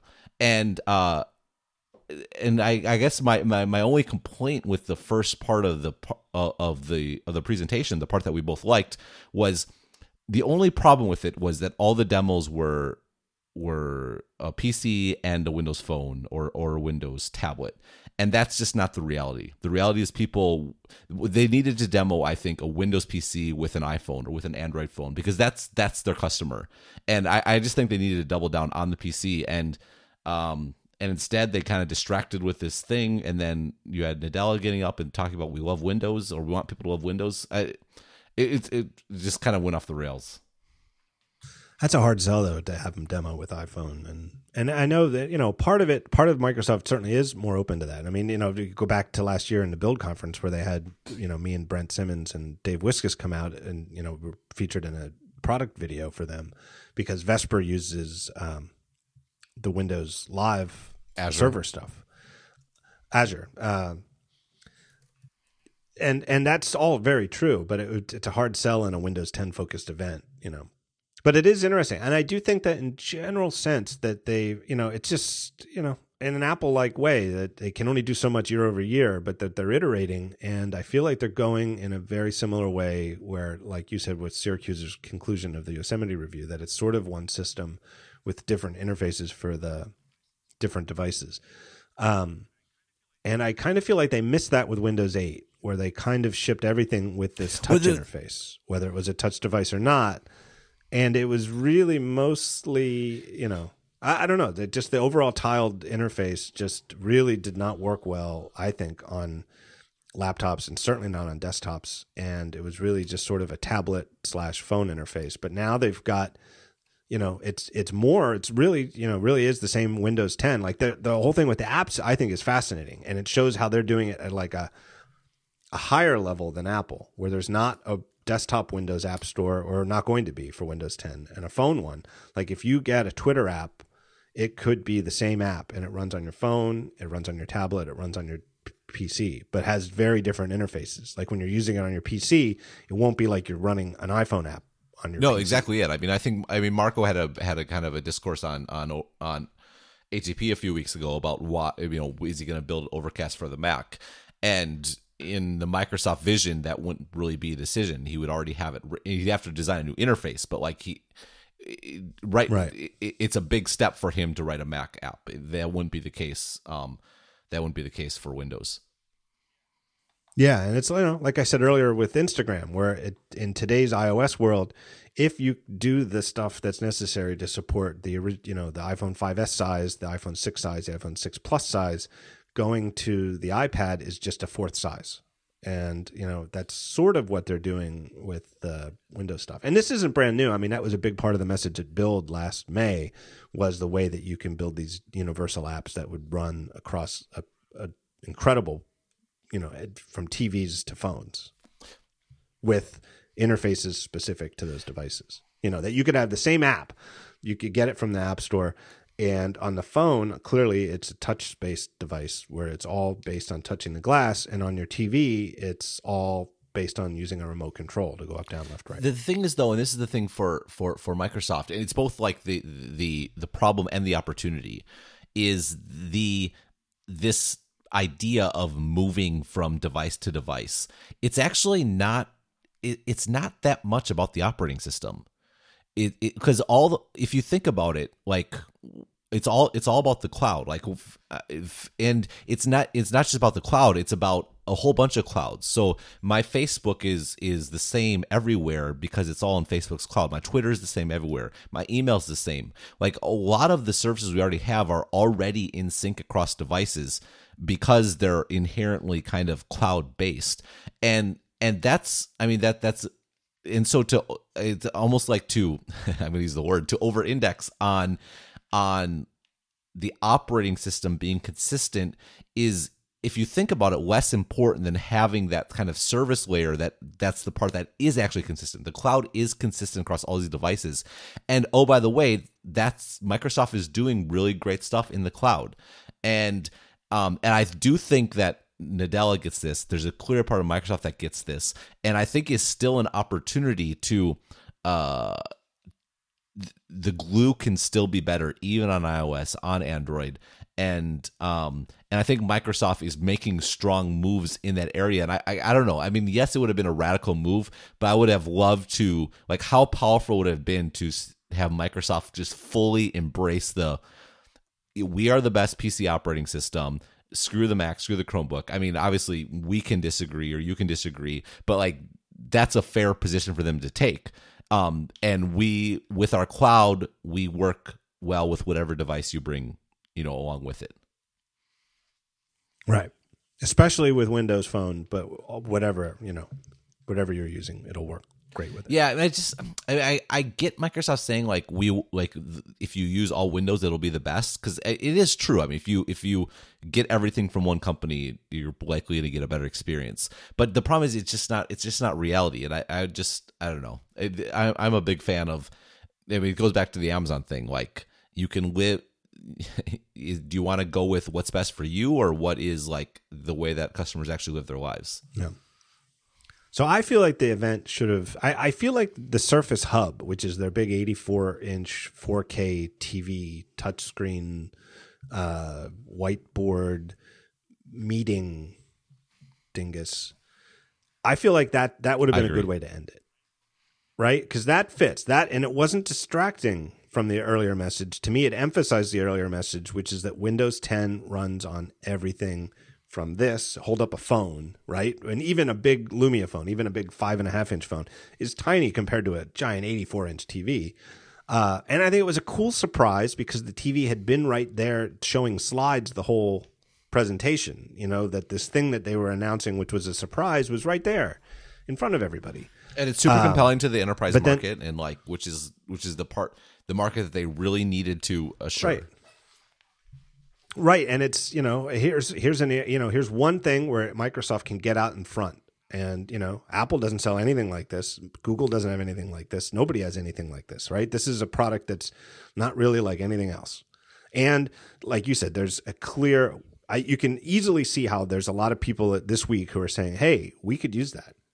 Right? We could use that. That would be good for us. Whether it's the whiteboard part or the meeting part or both, It's not like you have to jump through hoops to find a reason to that you might want to buy it, and then end it right there. Because I think that the HoloLens stuff, not that they shouldn't have done it, I just save it for Build, right? Why not do that at Build and have a cool, fun thing? Maybe they've got something else for Build too, but I don't know. Save that for Build and let the Windows 10 event breathe for itself. I think it's a tricky thing. Being one of those big companies where you've got a lot of stuff coming out throughout the year, how many events do you break them into? How much do you shoehorn into one keynote? But I think they made a mistake by doing HoloLens. Well, how about announcing HoloLens when it's going to ship in a month, or it's going to ship in 2 months? Yeah, I don't know. And it also makes me a little skeptical. Like, and the people who got to play with it all raved about the experience. And so it doesn't seem like there's any kind of. It's a real thing, yeah. Yeah, it's it's real technology, and I didn't see a single person who tried it who didn't give it a very positive response. But it's clearly prototype hardware. That their promised shipping device is a thing with no cables. You just it's battery operated, and you put it on your head, and that's it. Whereas the thing that they let people try, it involved like a battery pack on your waist and a cable connecting the battery pack to the thing on your head. And they had to take physical measurements of the distance between your pupils and then enter it by hand into the device. Whereas the shipping product is supposed to be, like if you've got one and I try it on, the device itself will measure the pupil distance to calibrate itself. It's all raises all sorts of red flags in my mind. Right. It's going from 90% to 100%. And that's the hard part. And it's sort of, of course, I'm going to bring it back to Apple, but it's an interesting contrast with the watch, where when they showed us the watch back in October, or I guess it was September, right? September was the watch. It was, they didn't say it's final hardware, but it was as close to final, I'm sure there might be some tweaks or something like that, but it was, they were real. The things they let us try them on our wrists, and, it's the same materials. They were stainless. They were gold. They were aluminum. All the bands were there. We got to play with the bands. And they just didn't let us see the software. They just had the demo loop of the software, but the actual hardware was there. There's no trickery about it. That's interesting. Yeah. Whereas it sounds like Microsoft had the software pretty nailed down, but not the hardware. Well, no, but they didn't really. The software was also a canned. The software they took people through was. Yeah, it was all canned. Everybody got the same true. Loop. And canned in a way where it wasn't just playing, like with the watch, it really just played a loop and there was no interactivity at all. Whereas clearly this thing was actually, like, as you moved your head, was adjusting what you saw. It was all, but, the things that you did were very, very limited. It was everybody got the same Minecraft game. Everybody got the same, a Skype call to how to hook up a light switch. Which I thought was the most compelling. Yeah, that's really cool. The demo they had, it's in the product video, they showed somebody getting help doing some home plumbing repair. In the thing that they gave to the journalists, it was a little bit of like hooking up a light switch, a little home electricity. And the idea is they had an expert electrician on the other end using Skype on a tablet who could see what you see through your HoloLens. And then he could annotate it with his finger on the tablet by saying, here, take this cable here and then, draw a little line on it and hook this thing up to there and do that, which is a very compelling. Well, it's not just compelling from a use perspective, it's compelling from a product perspective, because that's a platform. Like you could see there being all kinds of services being offered, over this. And it's an example of I think, in the long run, I'm more interested in augmented reality than I'm in virtual reality. Oculus Rift looks amazing, but to me, that's in the same vein as video games. It is video games. I might mean that to be dismissive, because I realize video games are an enormous industry.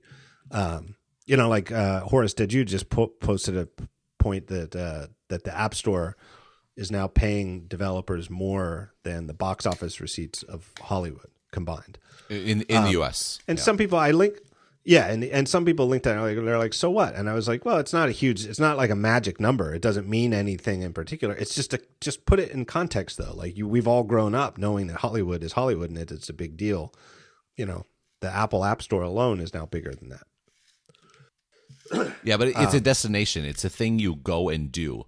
Whereas, what's so compelling about the smartphone is it's with you all the time in your actual real life, and you can see, 10 years down the road, where what Microsoft is doing is actually like a normal pair of glasses. Like the thing with Google Glass is the fundamental concept I don't think was flawed. Just everything about the product and execution was horribly flawed. Right, and a lot of the contrary feedback I've gotten this week, is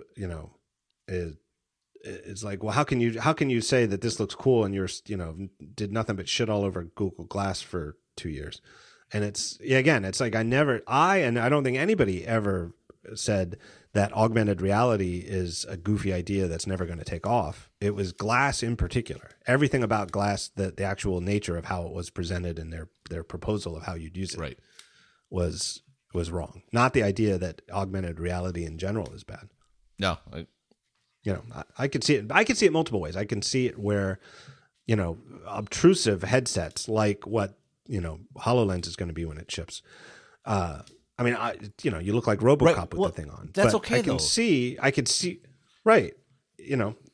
There's all sorts of things you do at home that you wouldn't do in public that you look weird. Like being, hunching your shoulders over a little video game controller is not something you would do while, out in public, but while you're playing a game, it's fine.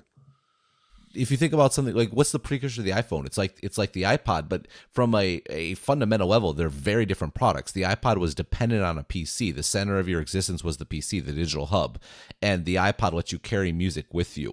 Yet from a hardware perspective, the iPod very much led to the iPhone. What Apple learned, miniaturization, battery technology, all that sort of stuff led to the iPhone. And I think it's a similar thing here. Right now, it will start out as being something you do at home. You're not going to wear this RoboCop thing outside, but Microsoft will develop the expertise and how to build this sort of stuff. It'll get smaller, and at some point, they will be ready to make the shift to being something outside, whereas Google jumped straight to being outside when the technology isn't even remotely close to being ready, and that's why it was a mess. And everything fell out of that. Everything fell out of that because then by trying to make it small enough that you'd even vaguely want to wear it or be willing to wear it in public, it was so technically limited that it wasn't compelling. There was never anything about it that was like a wow, holy crap. Whereas also, that was more or less the response everybody had who got to try it on the HoloLens at the Microsoft event was, wow, holy this crap. is what's so frustrating, right? The HoloLens, it was genuinely compelling. And it's compelling from a today perspective, and it's compelling from a 10-year from now perspective. And it's just a shame that so I guess they got the HoloLens benefit, but I mean, why did it have to be at this event? That's exactly my point. Exactly. I couldn't agree more. And as the week has gone on and I've seen what people have written about, that was my initial reaction on day one. And it's only been reaffirmed because almost everything I've seen written since has been about HoloLens, not about Windows 10. Yeah. And one, they needed to make points about Windows 10 that this is Windows and chill out. We've come to our senses. And two, the vision was compelling, but no one's paying attention to it. Right. And it's a hard thing. I know I can see why they're excited about it. And I can see why they might have been excited to announce it, but I think you gotta hold that bullet for a little longer. Yeah. And again, it's not that you have to wait until it's ready to ship, next week, but just a little closer. And they have an event coming up. They have Build coming up in just a few months. And I don't think there's anything that would have happened in the next few months that would have made it less of a cool thing to unveil there. Well, if anything, it'll be better. Right. I don't know, because it would only be, further along. Yeah, I can't help but think that they really wasted an opportunity there and mistimed that. Distracted from what the cool things they did have to announce, and unveiled it too early. Anyway. It's kind of sad because it's almost like a lack of confidence, right? They weren't confident in what they had to announce or their status as a company. I guess I can see where that comes from. I guess, but they felt like they needed to juice it up, and they didn't need to. Right. Yeah. Yeah. I kind of agree with that. Yeah. Otherwise, it was a pretty well-run event, though. I do think that they're getting their act together on that front. Yeah, I mean, they started on it sounds stupid, but they started on time. The presentations were tight. The demos didn't fail.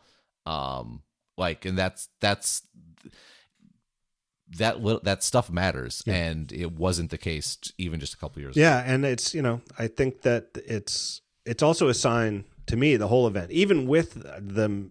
In my mind, in your mind, the mistake of tossing HoloLens in too as unnecessary icing on the cake or distracting icing on the cake. Even with it, it still felt like overall like a new Microsoft, which I think they A, needed, and B, that Nadella needed, to assert, in a public way to make it feel like he is changing the course of this ship. Yeah. I love the frosting idea because that's exactly what it was. It's like, this is really good frosting. It's a really good cake, but they shouldn't go together. Yeah. And what else? I mean, I would say making Windows 10 free. I mean, they're calling it a free upgrade for anybody running Windows 7 or 8 for the first year. I don't know why they tacked on that first year. Why not just say it's a free update for Windows 7 or 8? I guess the only thing I can think of is that they don't want people to wait. They want people running Windows 7 and 8 to upgrade within the first year, but it just seems like a weird asterisk to put on it. But the whole idea of it being free seems like post-Ballmer Microsoft. Well, Windows 8 was free for the first 3 months if you had Windows 7, I believe. So they did do it before. And the reality is Microsoft makes the vast majority of the revenue either from enterprise licensing or from new PCs sold with Windows. Like only 10% of Windows revenue has ever come from people actually paying for upgrades. But that said, it still matters and it's meaningful. And yeah, the 1 year thing, it's not just that, but also they basically said anyone who buys a Windows 10 PC will get upgrades for the expected life of the PC. And it sounds like it's going to be more of it really is more of a Apple sort of model like OS 10 today, where you get it and you're going to get upgrades and you're not going to pay for those upgrades. And that is a big deal. It's a shift. It's a shift to the person being the center sort of mindset that is a bigger shift for Microsoft than it is for Apple, because it requires changing how they make money. And I kind of poo-pooed it on Exponent this week, but I think you're right. It is worth acknowledging. I think it's even more worth acknowledging in the way that the bugs in Apple software that we've all been talking about this month are so much easier to complain about than the things that they do that are just work, that are kind of amazing that they just work. And it's easy to take those things for granted. I think in Microsoft's case, praise for, hey, here's Windows 10, it's a free update for Windows 7 and 8 users, is worth praising even more so because of how complicated Windows pricing has been in the past, with the Pro Edition and Pro Enterprise Edition and, 8 different editions of the new version of Windows with, it boggled the mind. And I feel like just saying, well, it's just Windows 10 and it's a free update for Windows 7 and 8 is such a, it's deserving of praise. It's as deserving of praise as their old strategy was deserving of mockery. Yeah, well, it's always the old strategy made a lot of money. Well, it definitely did. It was a salesperson strategy, and I feel like, and it wasn't good for them in the long run. It definitely made money. There's, bottom line, any discussion or complaints about Ballmer's leadership of Microsoft have to include but it made a lot of money, and ever increasing amounts, but making your product line unnecessarily confusing, even if it's profitable, in the short term, I think it's detrimental to your branding in the long run. Yeah. What's fascinating for me to watch on Microsoft, though, and this is part of it, is we actually saw this with Adobe. Adobe has fundamentally shifted how they make money from selling packaged software to selling software as a service, basically. And Microsoft is kind of going through the same transition. Right. And I said this on Exponent this week. The thing about Microsoft, and you have to couch everything in this, is what you're witnessing with Microsoft and all the criticism you want to levy against the company. What they're going through is the price of being so absurdly successful. Yeah. For every smidgen that Microsoft was less successful, the easier their task would be today. Right. And so it's it's a testament to how successful they were that they're having to go through such wrenching changes now. It's fascinating to watch. And I was a little down on Adele's speech, and talk about Windows and stuff. I think now I kind of think there might have been a political motive to it, but it's pretty remarkable to see the shift in Microsoft in just the last year. Yeah, it's but they needed to move fast. They said they're going to move fast, but actions speak louder than words, and I think their actions back it up. So I think overall it was a very best event I think Microsoft has had in a while. Even though I think it so could have easily been better just by holding HoloLens. Yeah, Just a little bit.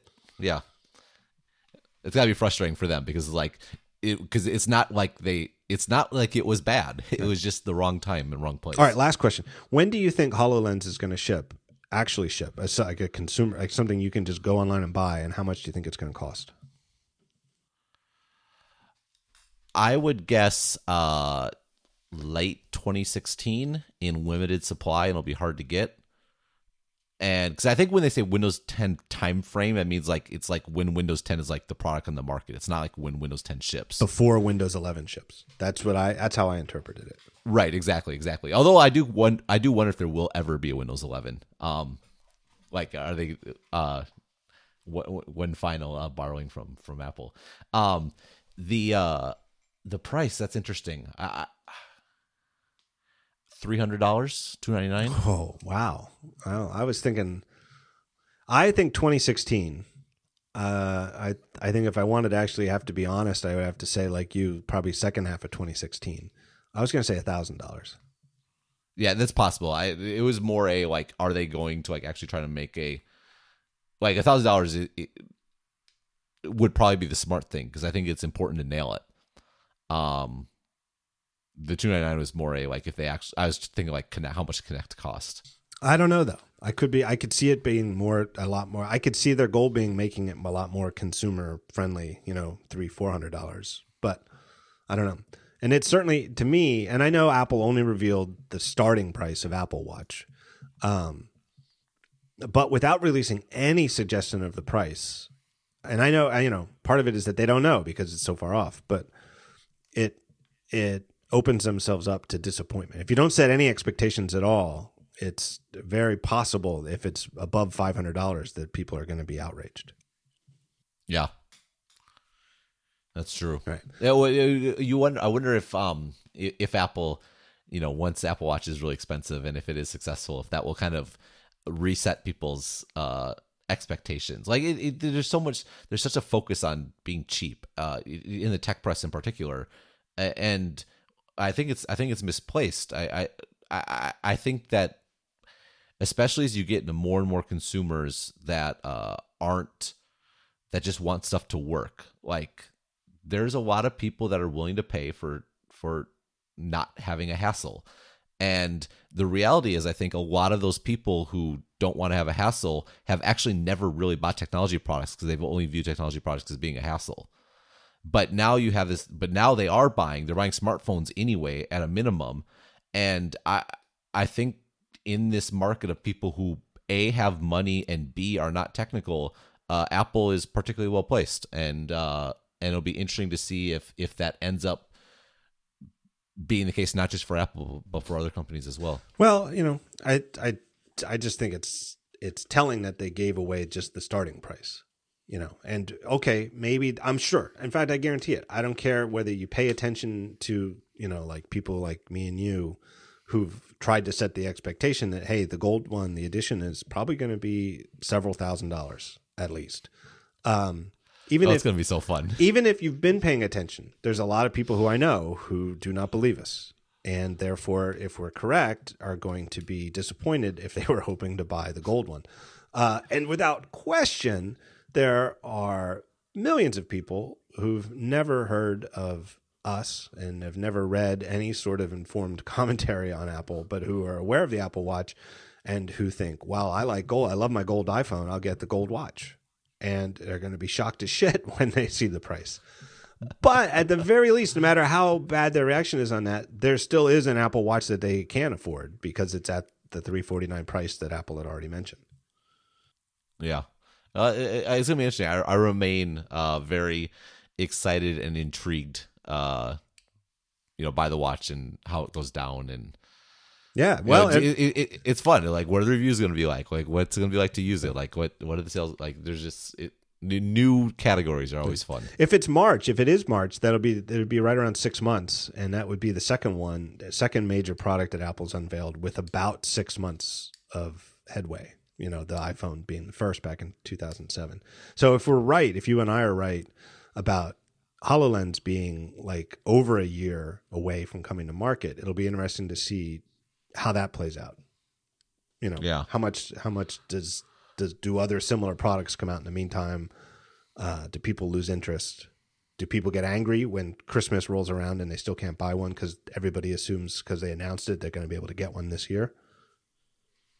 Well, I don't think anyone expects it this year, which is kind of damning. I don't know about that. I don't think anybody informed expects it. I think that if you went out and polled 1,000 people who play Xbox games, when do you think HoloLens is coming out? I'll bet you'll get a lot of people who said this year. Because why else would they announce it? I don't think people think it through. I think casual people just think, well, they announced it. It must be coming out later this year. Maybe. I mean, although the Xbox gamers probably, Project Natal, which I think was the Kinect. I mean, that was demoed a long time before Kinect came out. Yeah, people have short memories, though. That's true. They're not very forgiving. Anyway, we can call it a show. Let's call it a show. Ben Thompson. We just got started 3 hours and 9 minutes ago. My thanks to you. I super appreciate your time. Anybody who wants to get more of your insight can go to stratechery.com. Stratechery. Stratechery.com. STRATECHERY.com. Stratechery. Tourniquet.com. And anybody who enjoys hearing the dulcet tones of your voice can also hear you on your regular podcast, Exponent, at exponent.fm with your co-host, James Allworth. Good show. Very good show. You missed the obvious joke, though, that my pronunciation is so bad that I couldn't even decide on the pronunciation of my own site. Yeah, well, we always mention that. It looks good, especially when you see the tech in orange. Yeah, I deserve it. Yeah, we spent the whole show. We didn't talk about my switch to all caps headlines on my link list items. That's right. You came out as a vocal proponent of, even though everybody. Well, I'm a proponent of it because it's similar to my site, like my non-main articles. Well, actually, all my articles are, but I don't know. I for me. Reading Daring Fireball, I think I'm not sure I'm a fan. I have to be totally honest. Yeah, well, we'll see. We have to give it. Yeah, we got to give it a couple weeks to see. Let it breathe. All right. All right. I'm hitting stop.